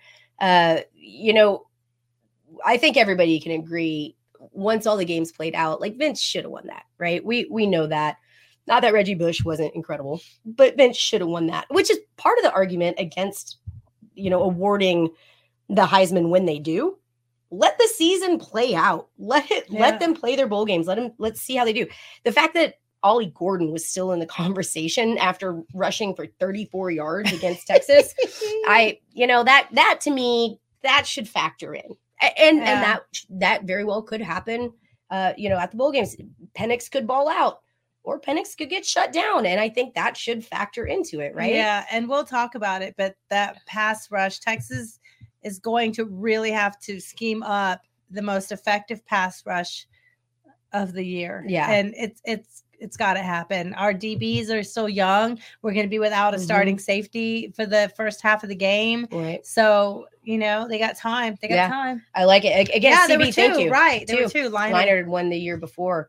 And one again, kid was crying. Yeah, listen, I know that and we've seen this team loves these conversations. They love the bulletin board material, right? Mm-hmm. And Leinart gave us a lot of that. There was the conversation that USC was a dynasty, and he Texas still said the better team won at the end of the game. The better team didn't win. Oh yeah, that's what I meant. Yeah. That's what I meant. And the conversation was that Texas is but a speed bump in the dynasty conversation of USC, and that team I think took that to heart. I think there's a lot of similarities. Different teams, of course. Yeah, except I haven't heard any bulletin board material from Washington. Not from Washington yet. No. I'm and hoping they do. I've been saying that. I would love them. Poke the bear. I want Washington to say something. I would love stupid. it, but I feel like they're not a program that does that. I agree. Yeah. They're smart kids at UW. Well, and much like a Saban coached Alabama team, they're not going to go on and do something dumb, right? They're not going to put things out there that could potentially poke the bear. Again, I hope they do. I hope they do. Right. I hope they do. And we all know how Bevo reacts in the Sugar Bowl when dogs are around. So again, I've had that conversation a lot. Yeah. But I like it. So there's definitely opportunity for both QBs to cook. Yeah. Absolutely. Both QBs to cook. Absolutely. So a lot of fun things. Go ahead. I'm sorry. No, that's it. Yeah. So December 5th, ESPN spent the entire month crowning USC. That's absolutely right, CB. They went on again, Texas in that 2005 national championship game. Texas was being treated as an afterthought for a month. Mm-hmm. And I appreciate that we're in a different position now. But there's some potential here. What a game for some fun things. How many of y'all in the comments right now were at the game? You were at the game at the 2005? No, I was at that one. No, I was at 2009. 2009. Okay, I was at that one too. I was at the 2005 game. I was still in college at that time. Actually, I was really fortunate. I was at the Rose Bowl before the Michigan. Yeah, I was the too. Michigan, the one the year before. I was at that one. I will say with the 2005 national championship, I was really lucky in college. Because that 2005 year, we had, of course, the VY and the 2005 national championship in football. We had a national championship in baseball, and our basketball team, our men's basketball team, was killing it at the time too. That I mean, we TJ finished. Ford years. That was Yep. we finished. I want to say it was at least we had a Final Four. Yeah, we had a Final so Four with I was in a good. I was spoiled. Well, the students now, lucky you guys, you get a winning football team, you have a winning basketball team, you have a winning volleyball team, you have a winning women's basketball team, you have, oh my goodness, winning track and field, winning soccer. Like you have winning programs. Yeah. Winning softball, winning Also, softball. Shout out to Ange, the Texas soccer coach, just got extended to 2028. Oh, nice. Doing a great job. You know what else just got extended through like 2030 something? Texas OU in the Cotton Bowl. Right. That was just extended too. Good. Never move it. Jerry World sucks. I'm sorry. Oh, let's talk about that real quick since you brought it up. I mean, right. we haven't talked much about our actual time at the Big 12 championship game. The AT&T Stadium was a mess. They were awful. So let's start with the parking lot drama. Yeah. You're going to have to talk about it because I have too much rage about it. Megan was big mad. So I was like, what's so wrong with this dude? But then later I realized. So yeah, a little backdrop on on that. So Rocky Camp comes up. I show up to set up the tailgate, have everything going. I'd been there before the lots open, like in line, had the spot picked out, knew everything where I wanted to go. They didn't have any attendees there to tell us like where we needed to be. And at the last second, they're like, you guys have to move and go in a different entrance. So then I lose my spot. Go all the way around, just move come around. In a different entrance. It's a mess. So I'm already kind of pissy in that. For a lot you paid to park in.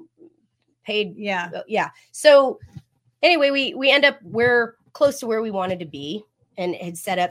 But this guy, like, I'll let Rocky tell this, but just so you guys understand, what Rocky wasn't understanding about me is I'd been dealing with this guy for a couple hours at this point. And I was like, what's so wrong with him? He's just trying to keep the place safe. Oh no, he was one of those people that give them a little bit of power or position.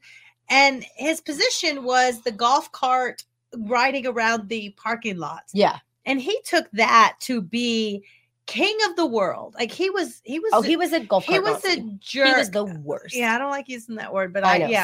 No. He was awful. But he was awful. He was absolutely a tyrant. He was a tyrant. He was absolutely a tailgate tyrant. Tailgate tyrant. So he was coming around on his golf cart. Y'all need to move back. Get back. And people were standing, like it's a parking lot. No cars are coming through. There's a blockade. Yeah. People are standing around the vehicles, having breakfast, having drinks, chatting, talking, taking pictures.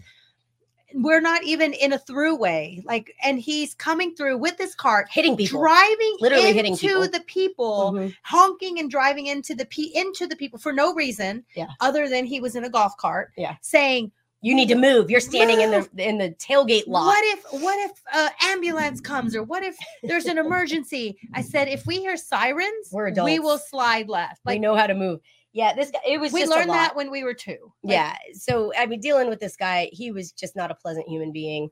The tailgate situation was not a pleasant tailgate situation. And then after the game, he was rushing us off, calling the police over to rush us, take those tents Literally down. Called the cops. We had barely walked up to the vehicle from the stadium, and he was like, the game was done maybe 10 minutes. 10 minutes. He's like, get your tents down. Take the tents down. And he's rushing us to take the tent. And he in came all the way back over to us. In their rules, it says like you can be there 2 hours after the game. 2 hours. So it was just a lot. And I will say, and again, this is my argument against moving it to Jerry World. There's more than just this, but so we had that experience with that particular employee, and then getting into Jerry World, it felt like nobody knew what was going on. I won't say everybody was as awful as him. Yeah.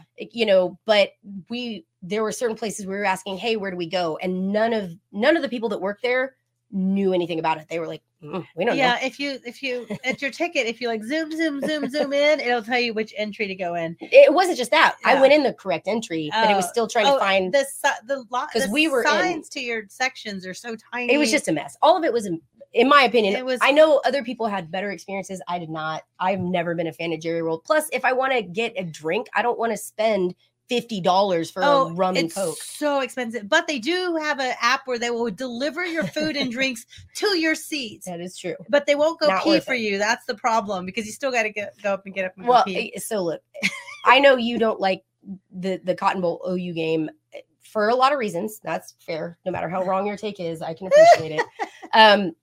But there's just something magical about the Cotton Bowl, the old school Cotton Bowl, and being at the state fair. To me, that is what helps make this. Like, it's not about splitting any old football stadium, down the middle.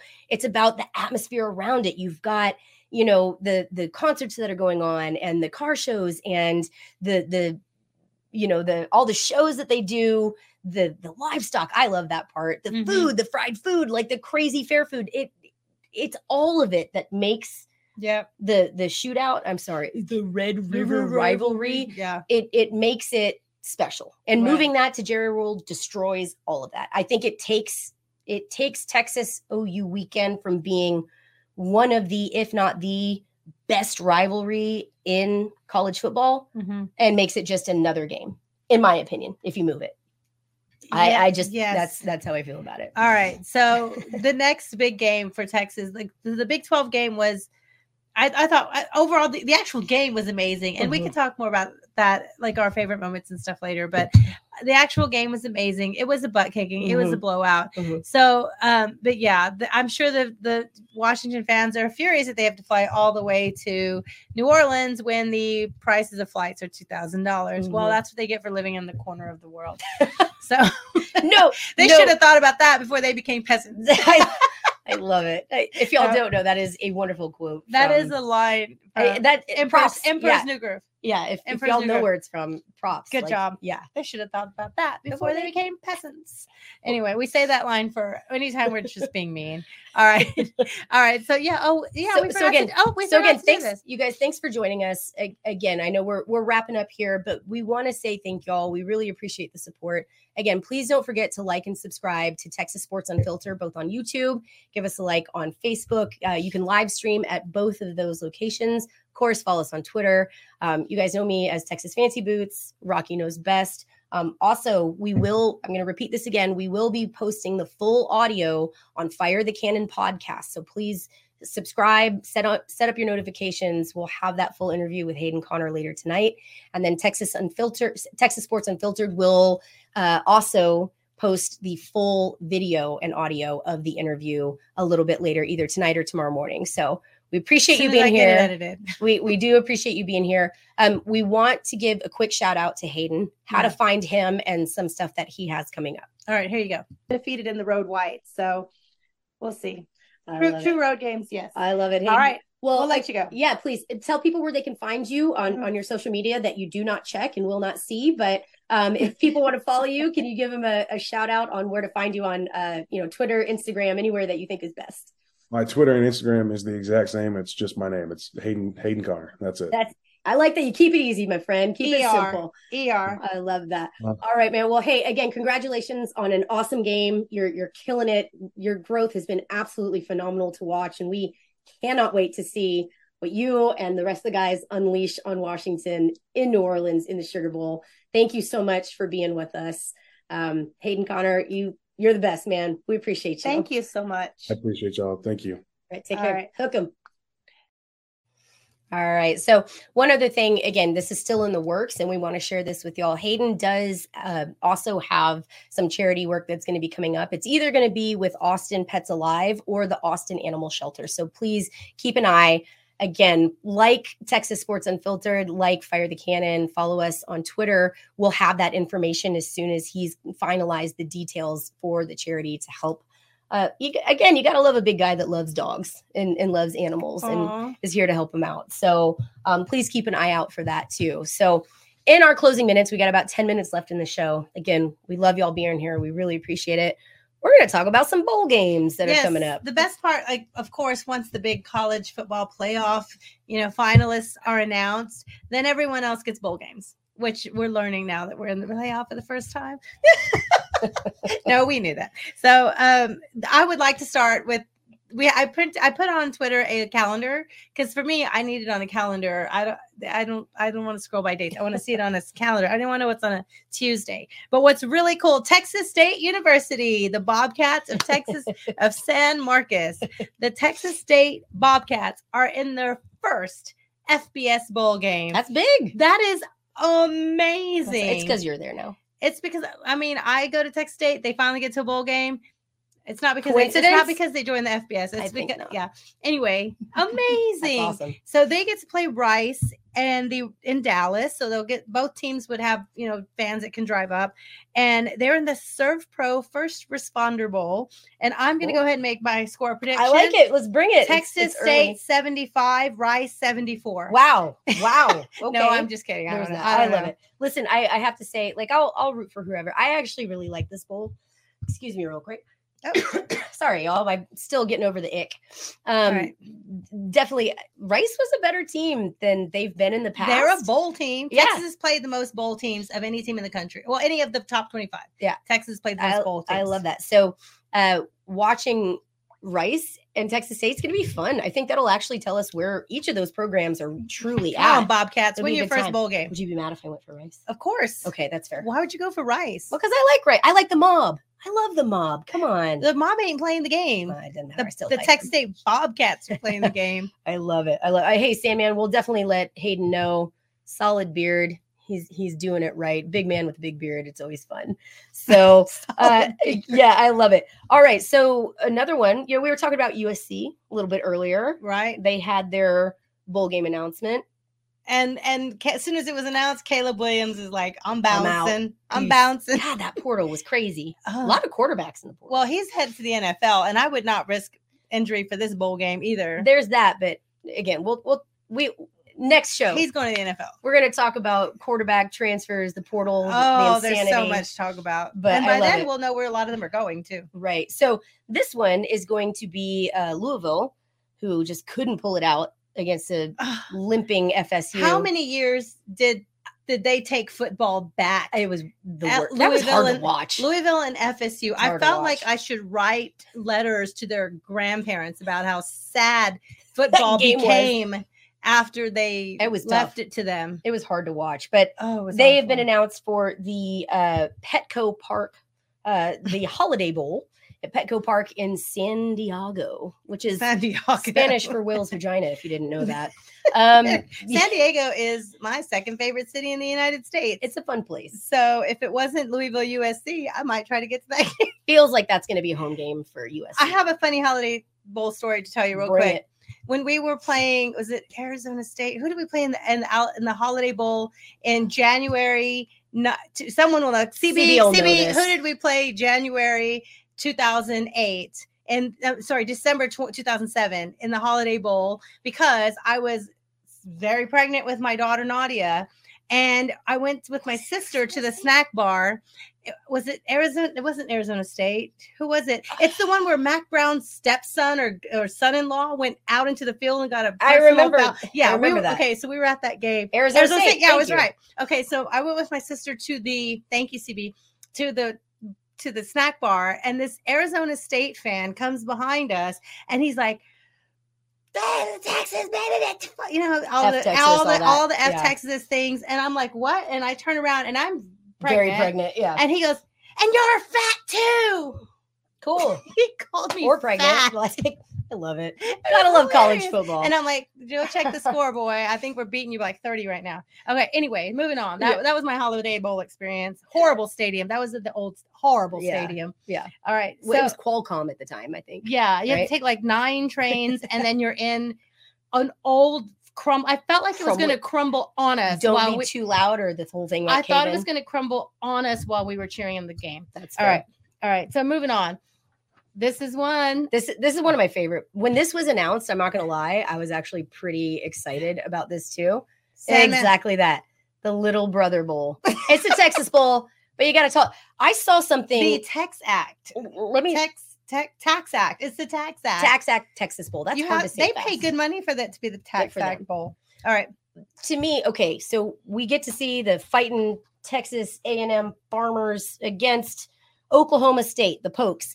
I like this. The way that I'm viewing this is if you had ordered the Red River Rivalry on Wish, this is what you'd get, right? Like you end up with Tamu against OSU. Look, I saw somebody call it the Dollar Tree Red River that's fair. Rivalry. I just feel like it's that, like if you order it on Malcolm Wish, called what it you that. think you're getting is Texas OU, and what you're actually getting. Oh, that is so That's funny. It'll be fun. That's pretty funny. I will say in some of Texas's, we had a few down years. We've talked about that. My friend Christine, y'all might know her on Twitter, Christine Hookham. Oh, yeah. She and I decided this was a year that Texas did not make a bowl. So we were just going to go on the hate tour. And we ended up watching A&M and K-State at the Texas Bowl. And we ended up going to the Sugar Bowl and watching OU and Auburn, I think it was that year. So I feel like A&M should be pretty comfortable at the Texas Bowl. I will say they're going to have a leg up there. Houston area, it's played at Energy Stadium. There's going to be a lot of Aggies there. That's obviously that Houston is College Station too. Like they will be there. There's a lot. They'll come cheer. They'll be there. So it'll be fun, and it'll be interesting to see what happens with the coaching and how all that plays out. And if they don't score at least 49 on them, listen. Because Oak State gives up 49 to anyone with half an offense. We had a lot of chatter on Twitter about Texas beating Oklahoma State, so we'll see how that plays out. Because we heard winning a championship by beating Oklahoma State is awful and worth nothing, is what we were told. Right. So if you don't whoop Oklahoma State, you must not be much of a team. That's what I heard this week. I'm just saying. That's what I heard this week. Oklahoma State has the chance to do probably one of the funniest things possible. Hilarious. In the bowl game season. Get it? So I like it. All right. I like it. So moving on, we have. We'll blast through the next week. Yeah. So we know y'all are going to join us plays next Ohio week. State, Georgia. Okay, 6 Georgia, Florida State 5. How do they still have them at 5 if they don't think? Because they won their champ. They won their. I know, but they're undefeated. But are they the 5th best team in the country? No. What the spread? Georgia would beat them by 15-20, and we're going to see it.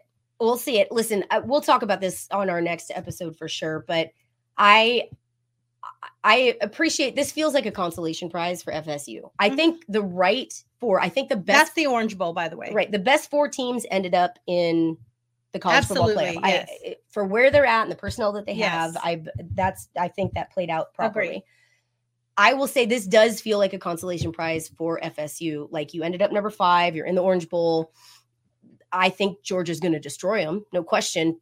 But you still got to give a team credit for going undefeated. Like that is not an easy thing to do. No. And going completely undefeated, winning your conference, no matter what the conference is, you won it. And you won 3 of those games with a backup quarterback and sometimes a backup quarterback. Back. So look, do I think this is going to be a close bowl game? Probably not. But you got to respect it and you got to give FSU some credit. And I do think they deserve to be there. Unfortunately, with how their season played out, I feel it's going to be a rough game for them. All right. So Liberty somehow, the SMU goes ranked just behind them. Liberty is undefeated. They get to play Oregon. That's their prize. They get to play Oregon. Bama, Michigan. So just 10 seconds. Michigan's face when they saw it wasn't Michigan's team when they thought they were going to get to beat up on a broken FSU, and they get Bama. Yeah, the reaction videos were pretty great. You see it at Texas. Obviously, we're excited. You see it at Bama. They're excited to be there. You've seen Michigan. Oh, bless their little hearts. They did not. The chips did not fall as they wanted them. Well, that maybe that's karma for the cheating. Yeah, well, they have to play a real game to make it. That's a conversation we'll have too. Does Michigan deserve to be in the playoffs with the season and the accusations that are floating out there? Right. We'll talk about that next time. And then, of course, we're going to talk Texas, Washington. We'll watch some Washington games. We'll get some feedback. We'll talk to some people that really know what's happening with the teams and figure out where our picks are going. I love it. But a couple of things. You killed it today, made the drive up 35. So much better by Cooter, your favorite That's my name. favorite. I love it. Your favorite name. And Jenny said, thanks for making Texas football real. That's my girl, Jenny. I love her to death. Hey, thank you for joining us, y'all. Again, I'm going to repeat one more time. Don't forget, please like and subscribe, Texas Sports Unfiltered. We are on YouTube live every day. You've got us. You can follow us on Facebook too. Please follow Fire the Cannon podcast on Twitter. We are Fire the Cannon 1. And we will post that full audio interview with Hayden Connor tonight. That will be up live. So like, follow us, and subscribe so that you get that notification when it's ready. And then Texas Sports Unfiltered will have the full video interview with Hayden Connor posted probably early tomorrow. So we'll have that up. Again, we appreciate y'all, as always, for joining us. Send us your comments on Twitter. Give us some ideas of what you'd like to hear about next week. We are here every Wednesday live from 3 to 5 p.m. We appreciate you. So tonight, we're going to have to sign off.